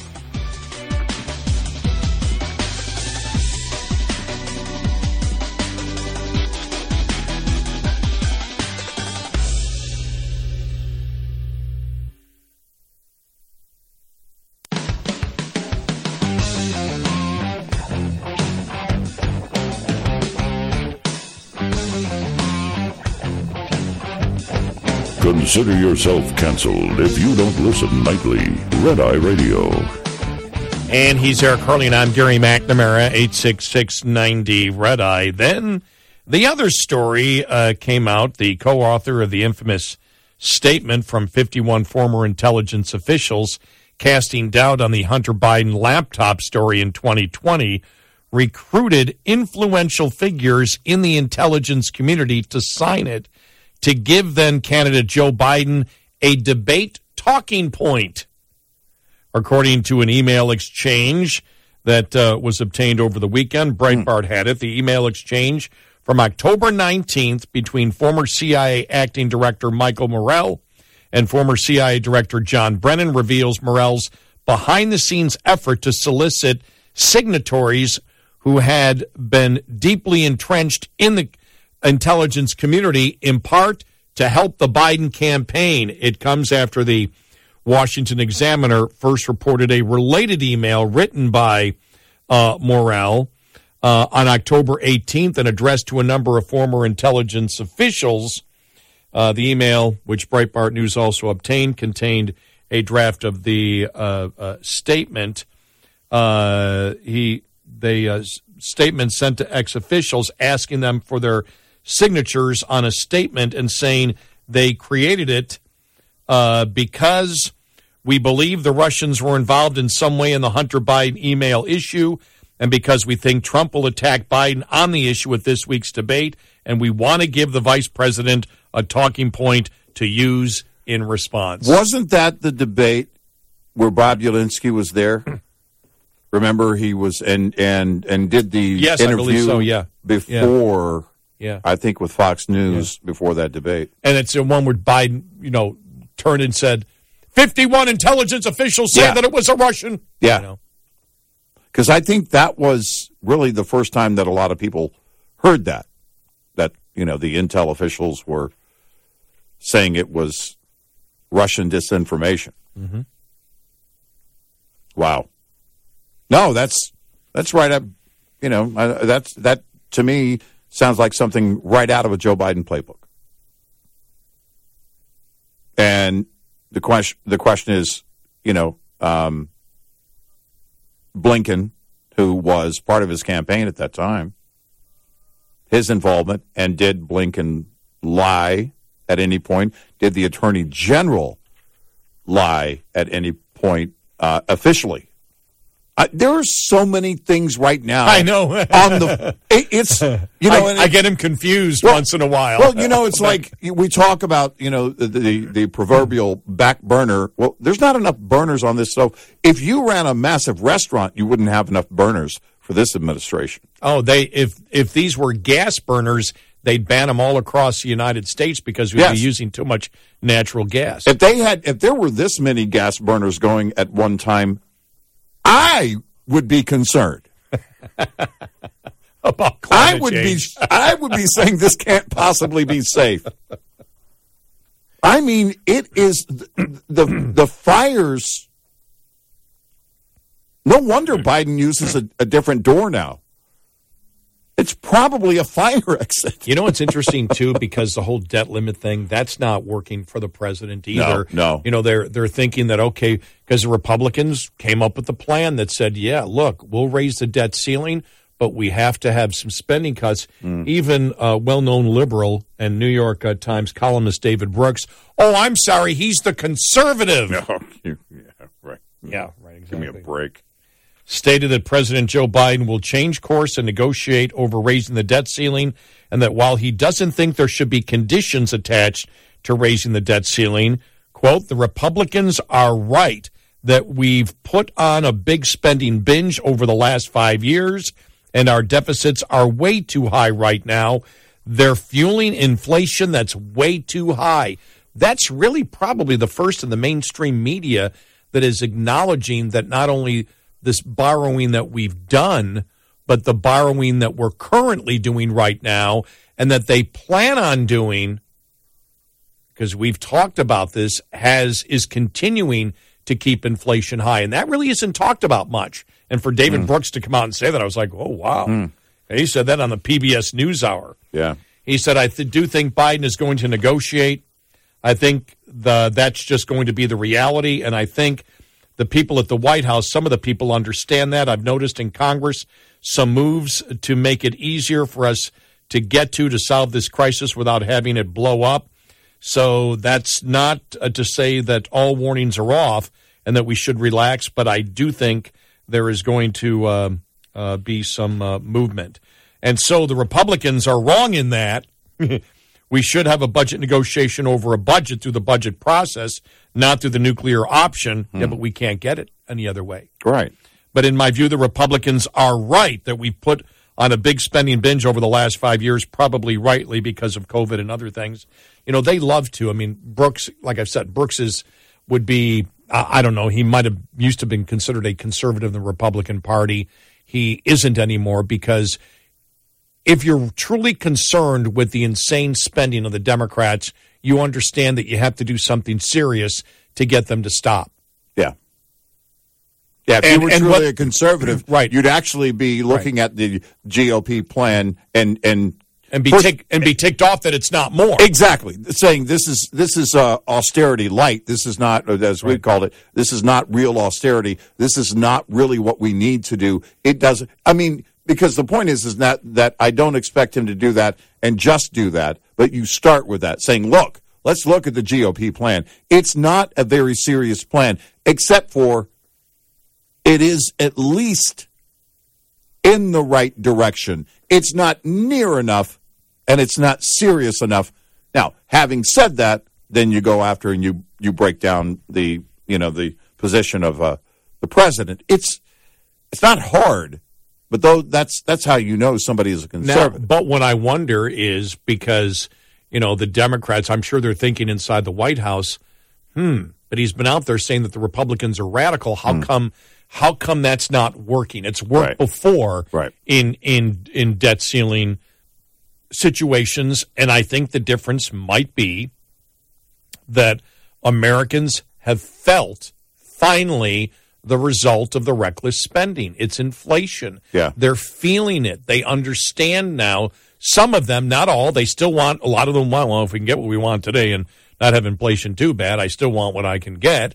You're not going to cut Social Security in half to stop the spending. That's not going to happen. We know that. Right. So what are you actually going to cut?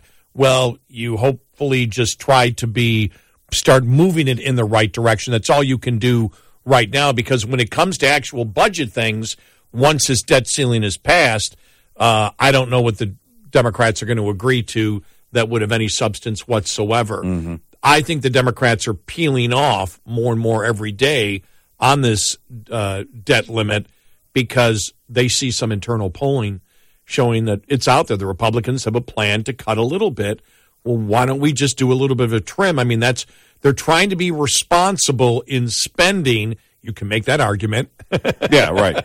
Yeah. I mean, there's still a long way to go, but the Republicans are at least going in the right direction to start this, to at least start to move in the right direction, so we, don't put this burden on our children and grandchildren, and that we right now, because there's two things. You want what you want right now from the government, but you want the inflation to go away. Yeah. Because you're realizing, well, we got stuff during COVID, but that hasn't made up. Inflation's taken it all away and more, and I'm worried about where I am now. And, I think there is probably a feeling, because people recognize the inflation has to do a lot with the deficits that we rack up, and that's not going to go away for a while, that they want it to go away, but they think that it may be going on for a significant period of time, and they don't like it. Yeah. And I think that may be part of why the Democrats haven't shown. Now, it could all be different if we do have a shutdown and they say we're going to close down the national parks, which they don't have to. Right. But we're going to do what's painful, so we're going to close down the national parks all summer long. Right. What does the public think about it? And are Republicans to blame? They might say yes. They might say no. I don't know where it's going to go. Last time they blamed the Republicans. Yeah. Right. It's, if the GOP gets any credit, at least we're talking about the national debt right now. At least we're talking about the debt, right? Again, it may not be the most meaningful conversation long term because we're still talking about raising the debt ceiling.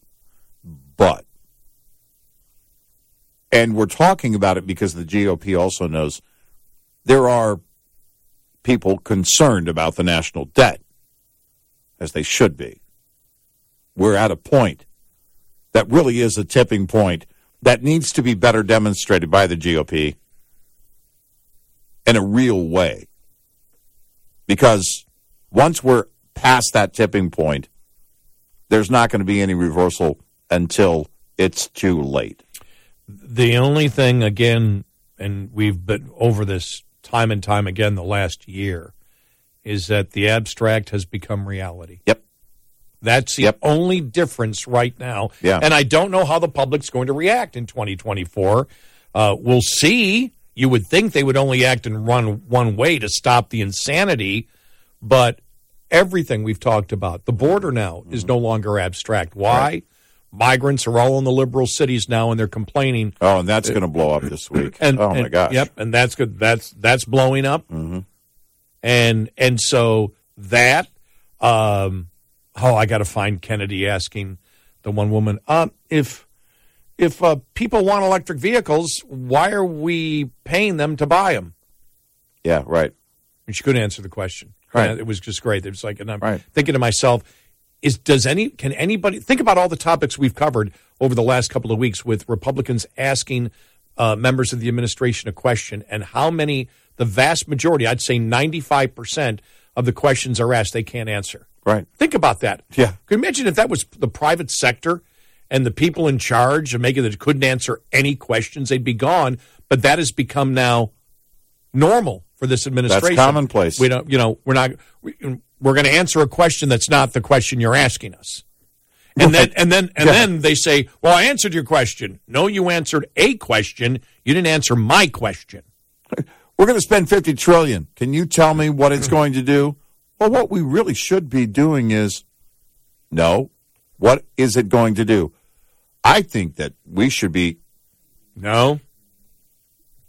Answer the question. This on the Green New Deal. This is again, that was the back and forth last week. You probably heard it on the show. Listen to the podcast if you haven't heard it. But they can't answer the questions. No. They can't have a discussion on any of these items. They can't. Why? Because reality is hit. Reality is defeating them at every turn. And it's all of it is boiling all at once. All my friends in New York, that I know, what? They want to increase, National Grid wants to increase 17% electricity rates? Why? And they go, climate change. Well, we didn't know we were at 17%. Yeah. You got to be kidding me. Right. Everybody's throwing a fit now. Why? Reality is hitting. It's all great to say, do you want a perfect nirvana, a clean atmosphere and everything else? And don't worry, we'll only tax the rich in order to do this and those large evil corporations. Right. And they end up not taxing the rich and the large corporations. And by the taxing the large corporations, they'd be taxing you anyway, just a stealth tax on the poor and middle class. But all of a sudden, everybody's getting hit in their bill, and it's like, what? Yeah, and it's going to continue. to save the planet, you must go bankrupt. That's right. 866-90-RED-EYE. Lines open for your calls.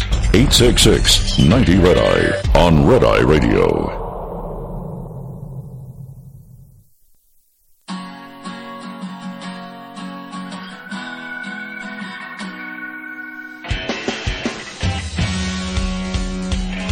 It's Red Eye Radio. He's Eric Harley, and I'm Gary McNamara, 866-90-RED-EYE. And George Stephanopoulos kept asking Janet Yellen over the weekend whether Trump would use the 14th Amendment to ignore Congress and raise the debt ceiling.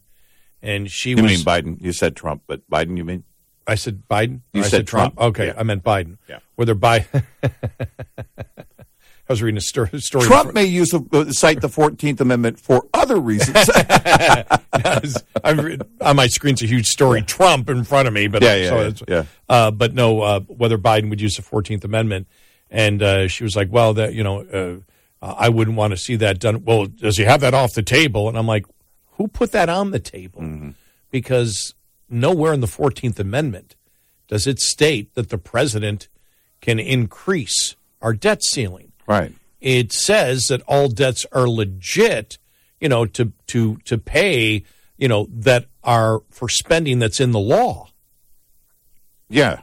For spending that's in the law, or that the debt ceiling, debt should be paid, that it's in the law, which to me gives the fact that Congress needs to raise the debt ceiling because that's acquiring more debt. Right. I don't see anywhere where it says the president in an emergency can raise the debt ceiling. Right. Yeah. So I don't know what they're talking about to begin with. Because they were making it sound like that there's something in the 14th Amendment that allows the president to do that. Mm-hmm. It doesn't exist.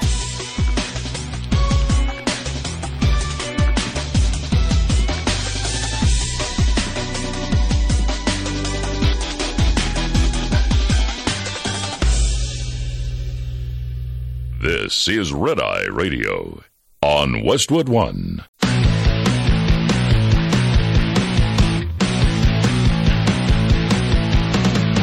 Now, it's Red Eye Radio. Gary McNamara and Eric Harley talk about everything from politics to social issues and news of the day. Whether you're up late or you're just starting your day, welcome to the show. From the Uniden America Studios, this is Red Eye Radio. All across the USA and around the world, we are Red Eye Radio. He's Eric Harley and I'm Gary McNamara. Good morning. Download our Red Eye Radio app today. Listen to when and where you want, if you can't listen live overnight. Well, the imagery I have of the coronation was one picture.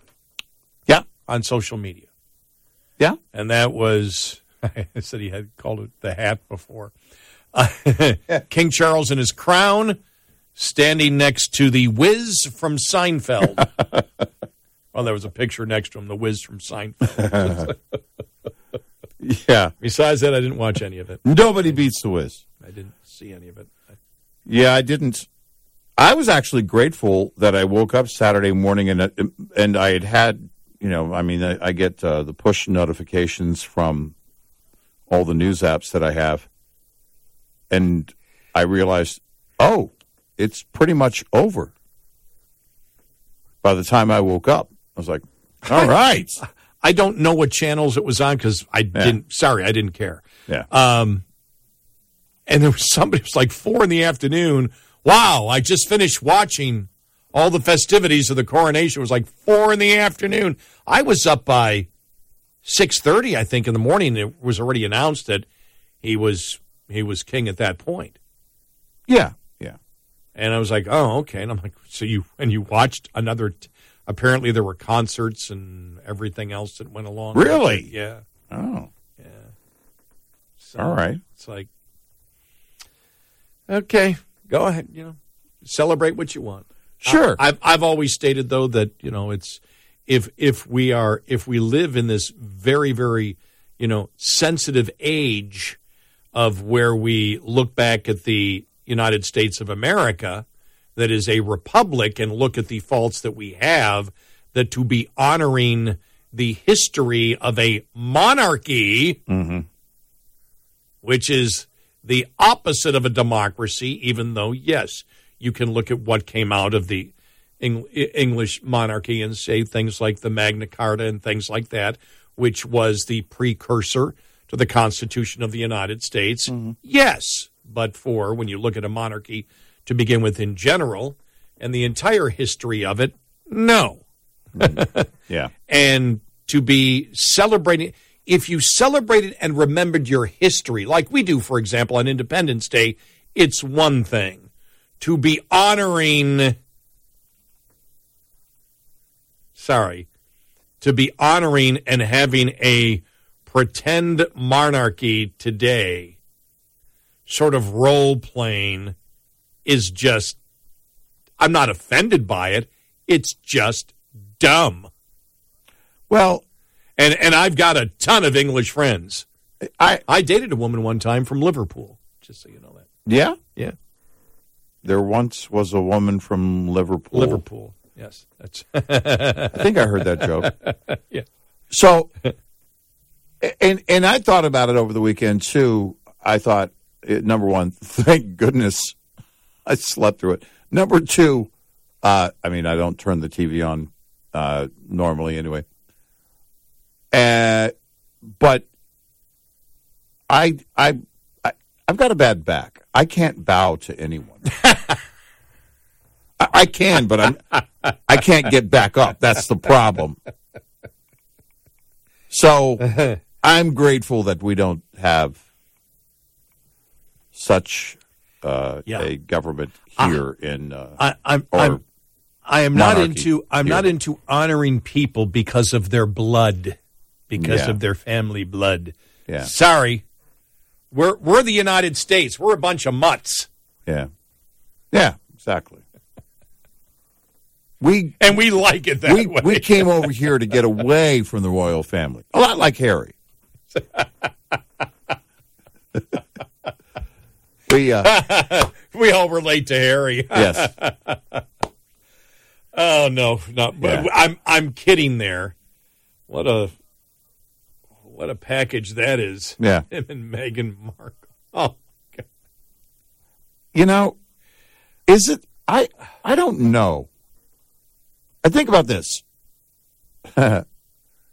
We talked about recently, for some reason, soap operas and the fact that a couple of them are still on the air. But back in the day, soap operas were the, I got to catch up with my stories. Oh, yeah, yeah. I mean, they were big time, right? Yeah. Young and the Restless still is a little bit. Yeah. So I guess that's the version of a live soap opera. I don't know. The 80s General Hospital has turned into the Royal Family. For Americans. For the Brits, I get it. But for Americans that are enthralled with it, I don't know. Yeah, I don't get it. Yeah. One of my best friends I've known since we were in grade school. His wife is British, and they go over quite a bit. And, we haven't had the direct conversation, but, there is that difference in mindset. And, when you go over and the main thing we talk about, he and I talk about, is the British humor. We both are huge fans of British humor. But in terms of, that kind of, I don't know, adoration or I'll stop short of worship. But for some people, it is worship. I don't know. I don't get. Again, the Brits, I get. But the Americans that are into it, unless you have some kind, and because I think of my friend, and I think, okay, well, if you're married into it, or if your parents came over here directly, okay. But I guess it's kind of the soap opera thing. I guess it's certainly it is part of world history. If you look at like the life of the late Queen Elizabeth. Oh yeah. When you look at all the things that happened, that's the fascinating thing to me. Mm-hmm. This, by the way, is the reason I love doing the whole thing on my family tree. It's not just about that they're, relatives or whatever, or distant relatives. That's really not it. For me, that's not the driver. The driver is learning about what their life was like during the time they lived. To me, that's fascinating. For the Queen, she was queen for so long, you could just go back and look at the world history of events, right? Okay, but that's really not necessarily about her. So that I get the fascination there about that, because world history is fascinating, no doubt. But it goes beyond that for a lot of people. And I think they just kind of want to have those little factoids. Hey, did you know that King Charles is the first? I don't know that, and I don't know that I wanted to know that. But I guess that's it. I mean, which is fine, but it's the thing is, I mean, to celebrate a pretend monarchy is just it doesn't offend me. It's just silly. Yeah. And to put those people, I did see the picture of them in the gold carriage. Stop it. These aren't special people. Stop pretending that they are. I mean, that's the thing that's dumb. And the same thing here, what we see with Harry and Meghan and, the fascination, and yeah. Look, that's the whole Camelot thing from Kennedy was the United States trying to find our own royalty. And the left seems at times obsessed. What's the new royalty in American politics today? Why don't we every society needs royalty? No, we don't. Shut up. Well, what's interesting is that, it's that kind of all dissipated with the Clintons and the Bushes. Didn't it? Yeah. Because if you think about it, because JFK Jr. was the last of that, adoration, and he was the last of the, whatever Camelot, or however they were going to apply it. That was a media-driven fascination. Yeah, the Clintons were that was like Camelot 2.0. Remember that? And then the Bushes came in, and they were like, "Okay, yeah, we're done." Okay, now, because the idea was, other family members who serve and I won't say the Trump family is viewed as royalty, because they're not. Trump is viewed no. Trump, even though Trump's a billionaire, you could say, yeah, he's part of the elite rich. He's not viewed that way by his supporters. He's not. Or his political enemies. That's a good point. Yeah, nobody actually views him that way, because it's been said quite often that he gets along better with the people who actually build the buildings and swing the hammers that he has built better than he does with the people in the boardroom. And those are the but the fascination, the media fascination, really went away in the 90s and in the early 2000s. And I think primarily because of the Clintons and Bushes. But that idea of a monarchy. Look, I've said it. If the king is going to, if I don't know, if England went to war, if they're going to war and the king wants to get on top of a horse and lead his men to war, well, that would be fascinating. But it would be, again, indicative of, and I know they do serve, but the fact of the matter is that it's not leadership of the people. Being born into it is not what we want as a global society, by the way, more and more. You think about that. We want the people that we choose, not the people that are just born into it. Right. Yeah, no, you're right. Well, remember, Hillary, though, it was her time, remember? Yeah. It was her time. Her time. It's her time. I think actually she made that up. The only bit of... I think she came up with that. It wasn't Bill. No, it wasn't Bill. The only royals I've ever worshipped, though, was I am the Wiz, the Wiz. I am the Wiz, the Wiz. From Seinfeld. Yeah. Remember, exactly. He had his crown. The Wiz had his crown. Yeah, he did have a crown. I am the Wiz. Yeah. Yeah. Oh, my gosh. One of the funniest memes I've seen, and it came around because there was more, the stories around Jeffrey Epstein and the island being sold and the whole thing. And one of the memes that came back around was Hillary, and it was a picture of her, and it said, "Don't make me kill yourself." Oh, my. Jeez. Oh, I saw that. Yeah. Yes, I saw that. It's like, man, it's brutal. But that was the answer, basically, by, I think, the right and the left. That whole Clinton and Bush thing, because by the time you got to the end of George W. Bush's second term, it was like, okay, no more Clintons or Bushes. Both sides were saying, all right, no more. And I think that closed the door on the whole Camelot in America idea. It's just so bogus. It really is. I know. It doesn't mean that other members of the family can't serve. It's just the people got tired of it. And they just don't like that approach. Oh my gosh, I'm just reading the Babylon Bee. Yeah. Coronation Day disaster as King Charles accidentally freezes London with hidden ice powers and flees to the mountains. Okay. That would get me interested. Oh, wow. If he had special powers. Oh my gosh. That's funny. Wow. That's hilarious. Oh, I love it. Man.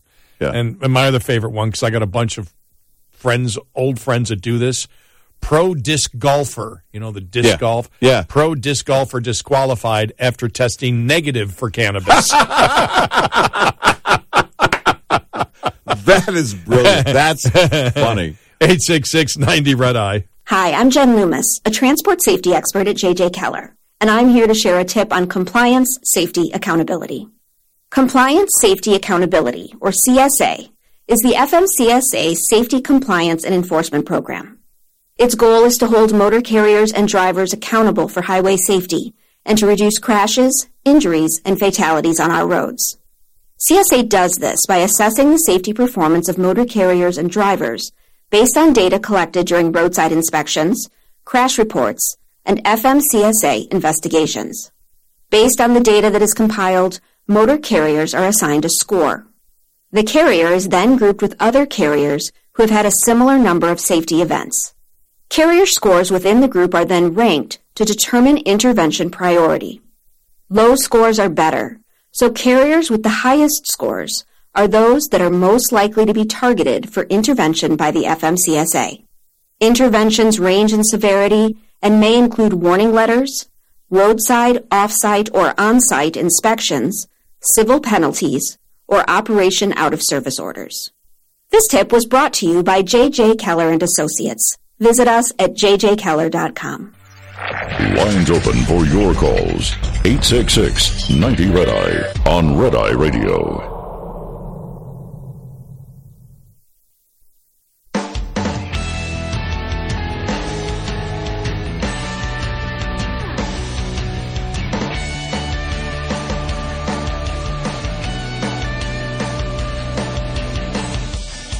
It's Red Eye Radio. He's Eric Harley, and I'm Gary McNamara. 866-90 Red Eye. See, Richard Dreyfuss went crazy. Yeah. At the new PC Oscars. Yeah. Oh, well, I just had the story here and I lost it. I just had it. We talked about it, years ago when they were moving closer and closer to it, and it's like, okay, well then you'll have to have 900, maybe 1,000 different categories or awards every year, right? Mm-hmm. Or different ceremonies altogether. I mean, if you're going to have an awards show at all, based on the drop in viewership, maybe you don't have one. That's a great point. Maybe you have the award shows over Zoom. Maybe you don't put it on the air anymore. He says the new standards make me vomit is what he said. Wow. Hollywood's new diversity inclusion standards are thoughtless and patronizing, Richard Dreyfuss said in an interview Friday. The Jaws star further claimed the new eligibility standards make me vomit In an interview with PBS's Fire in Line with Margaret Hoover, he sat down to discuss America's civics crisis while weighing in on the Academy of Motion Pictures diversity inclusion standards, which will require films to meet standards in representation categories to qualify for the Best Picture category, starting with the Oscars in 2024. Asked what he thought about the new standards, which are to go into effect next year. The Oscar winner, who claimed to really love being an American, end of quote, bluntly expressed his dismay. They make me vomit. And she asked some questions. It was like, when questioned why, he explained, art shouldn't be governed by the latest moral fad. Because this is an art form, he said it's also a form of commerce and it makes money, but it's an art, and no one should be telling me as an artist that I have to give in to the latest, most current idea of what morality is. He also argued one cannot legislate over the perceived slighting of others, and what are we risking? Are we really risking hurting people's feelings? You can't legislate that. You have to let life be life, he said. Well, and he said, even if it's politically incorrect, he goes, look, no, of course, everything should be able to go because it's art. My art is not your art. Well, we look at like a comedy movie like Blazing Saddles. Even back then, they knew what they were writing was going to raise a ton of eyebrows. And the idea was the humor lies in the absurdity that those characters are so blatantly bigoted, and that was it. And that's what they knew. The creators knew that of that type of content, knew that back then.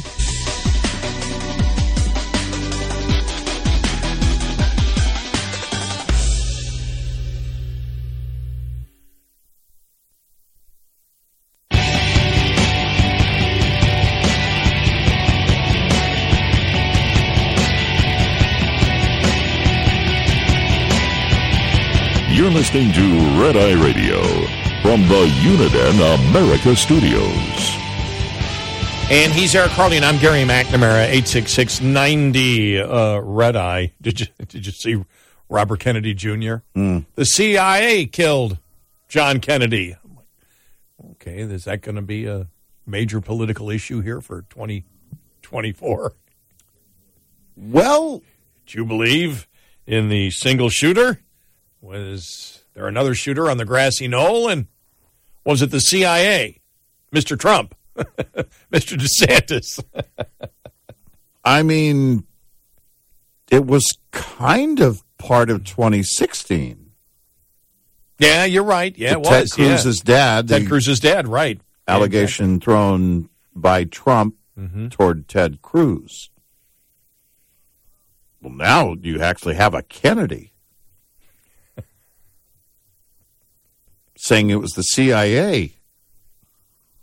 I mean, you're going to get the attention of people. Mm-hmm. Yeah.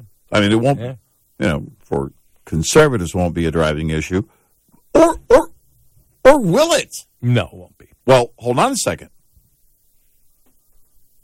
With everything we know now in recent years about weaponizing the DOJ,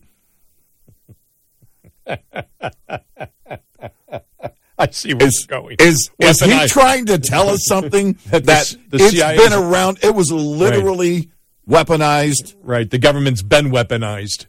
It's been for ages, and I don't know. Maybe he's trying to fold that together.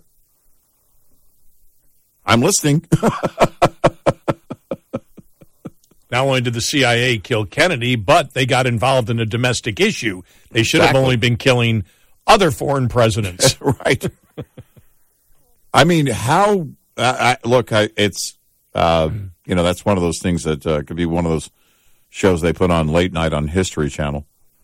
Mr. Kennedy, I'm definitely listening. I know that when the more information came out, Tucker Carlson was out there basically stating that the CIA killed Kennedy too. Yeah. It doesn't. By the way, the evidence does not go to that point of showing that. Right, and I think Rogan brought up the topic. I don't know where, what Rogan believes exactly, but I mean, it's been talked about recently, and which is likely why RFK Jr. is talking about it. But and he's a Kennedy. When a Kennedy is talking about it, you got to listen, don't you? I think it's mandatory. Well, that has to go through the Democrat process, but there's not going to be any debates. So. Well, he's the last hope for Camelot. I know that. Oh no. I'm starting to think about that. Oh no! Wait a minute. He is the Camelot candidate. He's the last hope for a true Camelot. Just throwing that out there for people who want to grab onto it.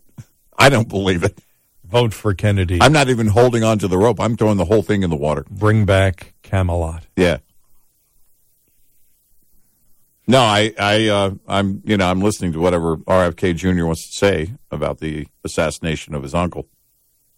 Let's have that conversation. And while we're at it, could we discuss Chappaquiddick? What do you know about your other uncle? Wow. Oh, that Camelot thing went downhill fast, didn't it? Oh. I guess we're not talking Camelot anymore, are we? Yeah. Yeah, it will. Well, first of all, RFK Jr. won't be on a debate stage. There's not going to. No, that's not going to happen. Well, you never know if Biden decides to drop out by the end of the week. Well, let's start that. Wait a minute. Hold on a second. What am I thinking? Let's start. He could very well be on a debate stage. Let's start that rumor. Wait a minute. After Wednesday, and Comer releases what he has, Biden will resign by Friday. Let's see if that goes anywhere. When the whistleblower comes forward. Wow. I mean, this week is going to be. Well, I'm fascinated by this week because, and again, I think. Will Comer be successful in connecting the dots where you have a George Stephanopoulos like yesterday have to say, these numbers are a disaster for the president, and sorry, he may think that, that people think the economy is great, or they may think the economy is great. Right. They're not convincing anybody. And I look at this, depending on what Comer comes out with, if they're able to show, and are they going to do it like a flow chart for the mob? Right. Here's where the money went. Are they going to have a chart behind it? Because is it something that the media will cover after? We mentioned that Stephanie Ruhle in her softball political activist interview with Biden, said, we know this has nothing to do with you, but your son. And, of course, it is something. The only thing that matters is the fact that Hunter Biden was the conduit of money to the family and the president. Yeah. And Comer says, the whistleblower says, and he believes him, and he believes because he says he knows what the quid pro quo was. Mm-hmm. Yeah. He knows what they gave for it. Right. Well, if they can make any kind of case that strengthens it on Wednesday, the media is going to have to cover it. How do you just ignore it, as MSNBC did last Friday with the interview? Except to say Hunter did some wrong. Yeah, not everybody in the media can ignore it, and it won't be just a Newsmax or Fox News story. And so, if he's able to strengthen in any degree. Because I don't know if he's going to have, they're supposed to get, they're doing this on Wednesday. I don't know whether they'll have that document from the Department of Justice or the FBI. And if that exists, that shows what the vice president did, what country he did it for, and how much money they got. Mm-hmm. If that's what that is about, or that money was transferred, and the whistleblower, if it comes out, I see Democrats ready to bail. Yeah. Now, I could be completely wrong. I don't know. I think that's kind of already started. That's what I'm wondering. Because nobody's jumping out, right, and and defending him. So, no, I think that at the very least indicates that they're ready to step away from this.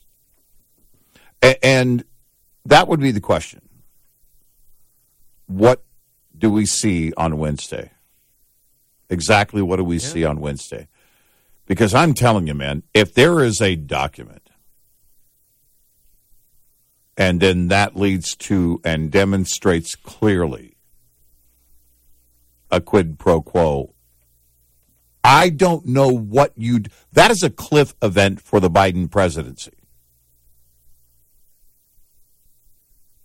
Because I don't know where you go to try and step out in front of it. If anybody in the chain of custody of that document is found to have tried to, cover it up or hide it or whatever, nobody wants to catch that falling sword from that cliff is the point, because you could go down with anybody who broke the law as a part of it. And how do the media cover this? For example, I wouldn't be surprised if a story came out today from the New York Times or the Washington Post or some other liberal publication that says, oh, they really don't have anything. Mm-hmm. And they promote that the first, even if they do have something, if the media doesn't try to downplay it before this comes out on Wednesday.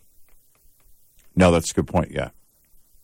That they really don't have anything. But the one thing that you and I have said is if this document didn't exist, or if it was totally exaggerated by the whistleblower, parts of it might be true. We'd know it. You would think that the mainstream media would have found that leak. It would have been leaked from the friendlies in the Department of Justice and the FBI to friendly media, and that hasn't happened yet. Somebody at the Washington Post, with their countless DOJ contacts, this is not a classified document. Right. We would, at the very least, here's what we would know, I think. We would know whether it exists or not. And if we knew that, then they would probably have information on whether it's blown out of proportion, by Comer or anybody else. And we would also see a hit job on the whistleblower. Okay, here's my other question. Does it come out? I mean, in the media, a media hit job in destroying their credibility ahead of this coming out. Now, remember, I think Comer's meeting. They have a meeting with the FBI and the Department of Justice this Wednesday. So I'm assuming after that meeting is when the press conference is going to be, because they want the document to be presented at that meeting that he has, I believe, with Ray. Yeah. So if they don't present it, but if the Department of Justice and because this may be another stalling tactic, they'd come out and say the document does exist. We're not willing to go into it because it's all part of our continuing investigation. And so they don't indict him now. And then you hear leaking, well, they're now investigating other things along the way. And so this may be pushed off another 6 months to a year as they investigate it, and they don't release it to Congress because it's part of the Department of Justice investigation against Hunter Biden. Special prosecutor? Yeah, that's a great point. Yeah, I didn't even think about that thing. That's a great point. Because the DOJ, if you want to build a wall around the president right now, and you know that's your only move, then you kind of have to do that. Do you not? Because you push it definitely past the 24 election. Yeah, the special prosecutor pushes it past the 24 election. Yeah. Then you're not going to get anything from the Republicans. And if you're trying to protect the president, that's how you would protect him. Right. But why wasn't a special prosecutor called last week or the week before when all the whistleblower stuff started coming up? Maybe the inevitability of it all wasn't. Maybe they weren't able to build the firewall otherwise. Because I would say that politically, assigning a special prosecutor to this is, from my perspective, not an admission of guilt, but you're definitely acknowledging a heap of trouble for the president. And at the same time, delaying it coming out. Yes. I mean, that's what they would want to do. They want to delay the process and push it back after November 24th. But it's not going to stop the House from finding the whistleblower. It's not going to stop the House. It doesn't do that. And so it doesn't stop them from doing it. And if they don't release it, the question would be, will more be leaked? Would the DOJ push back and say, well, we're not sharing these documents because they're part of the special prosecutor's investigation. Right. 866-90-RED-EYE. Get in touch with Red Eye Radio, toll free at 866-90-RED-EYE.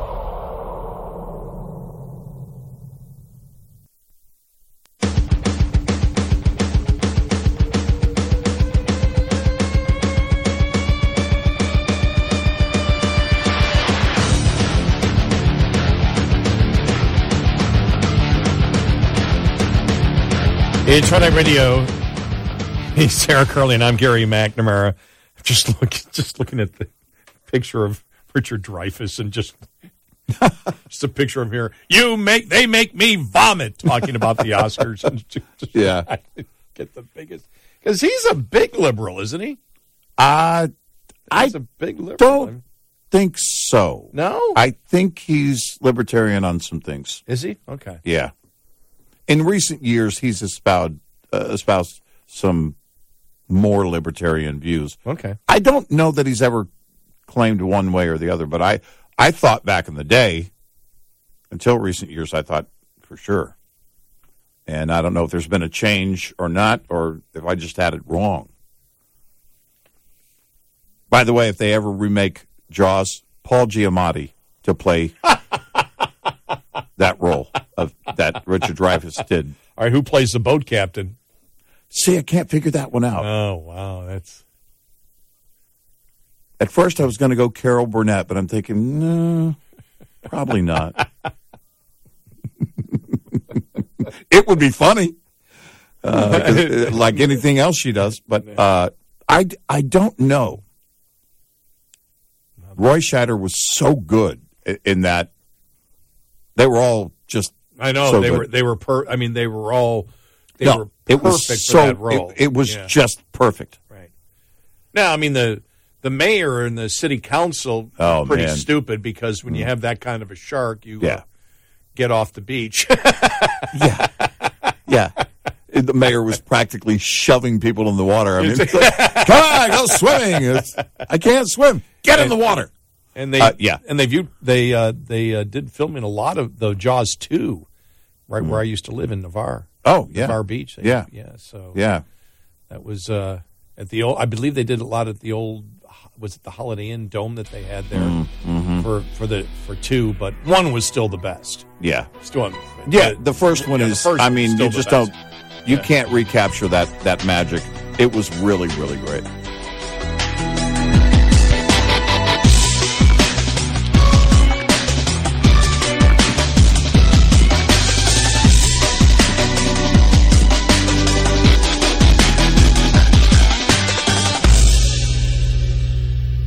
This is Red Eye Radio on Westwood One. The Bigger Pockets portfolio of podcasts are worthy of your investment. We're having a real conversation as real estate investors. New episodes available every day. It's important to buy where it makes money and not necessarily where you want to travel to. Bigger Pockets, On the Market, Rookie Real Estate, or Money Podcast. The purpose of flipping is to create more cash so then you can reinvest into other types of properties. The Bigger Pockets Podcast on YouTube or wherever you listen. John brings his skewed sense of humor. Jeff brings tips to cut strokes off your next round. Together, it's those weekend golf guys. They'll pay a lot of money to PXG and Titleist and Callaway and on and on and on, right? How many yards do you think you're going to pick up with that extra driver? I think I can get an extra 5 to 10. What if I give you 15 to 20? You pay me more. Jeff Smith teaches on the sliding scale. Those Weekend Golf Guys, the podcast, part of the Believe Network. Just search BLEAV on YouTube or wherever you listen.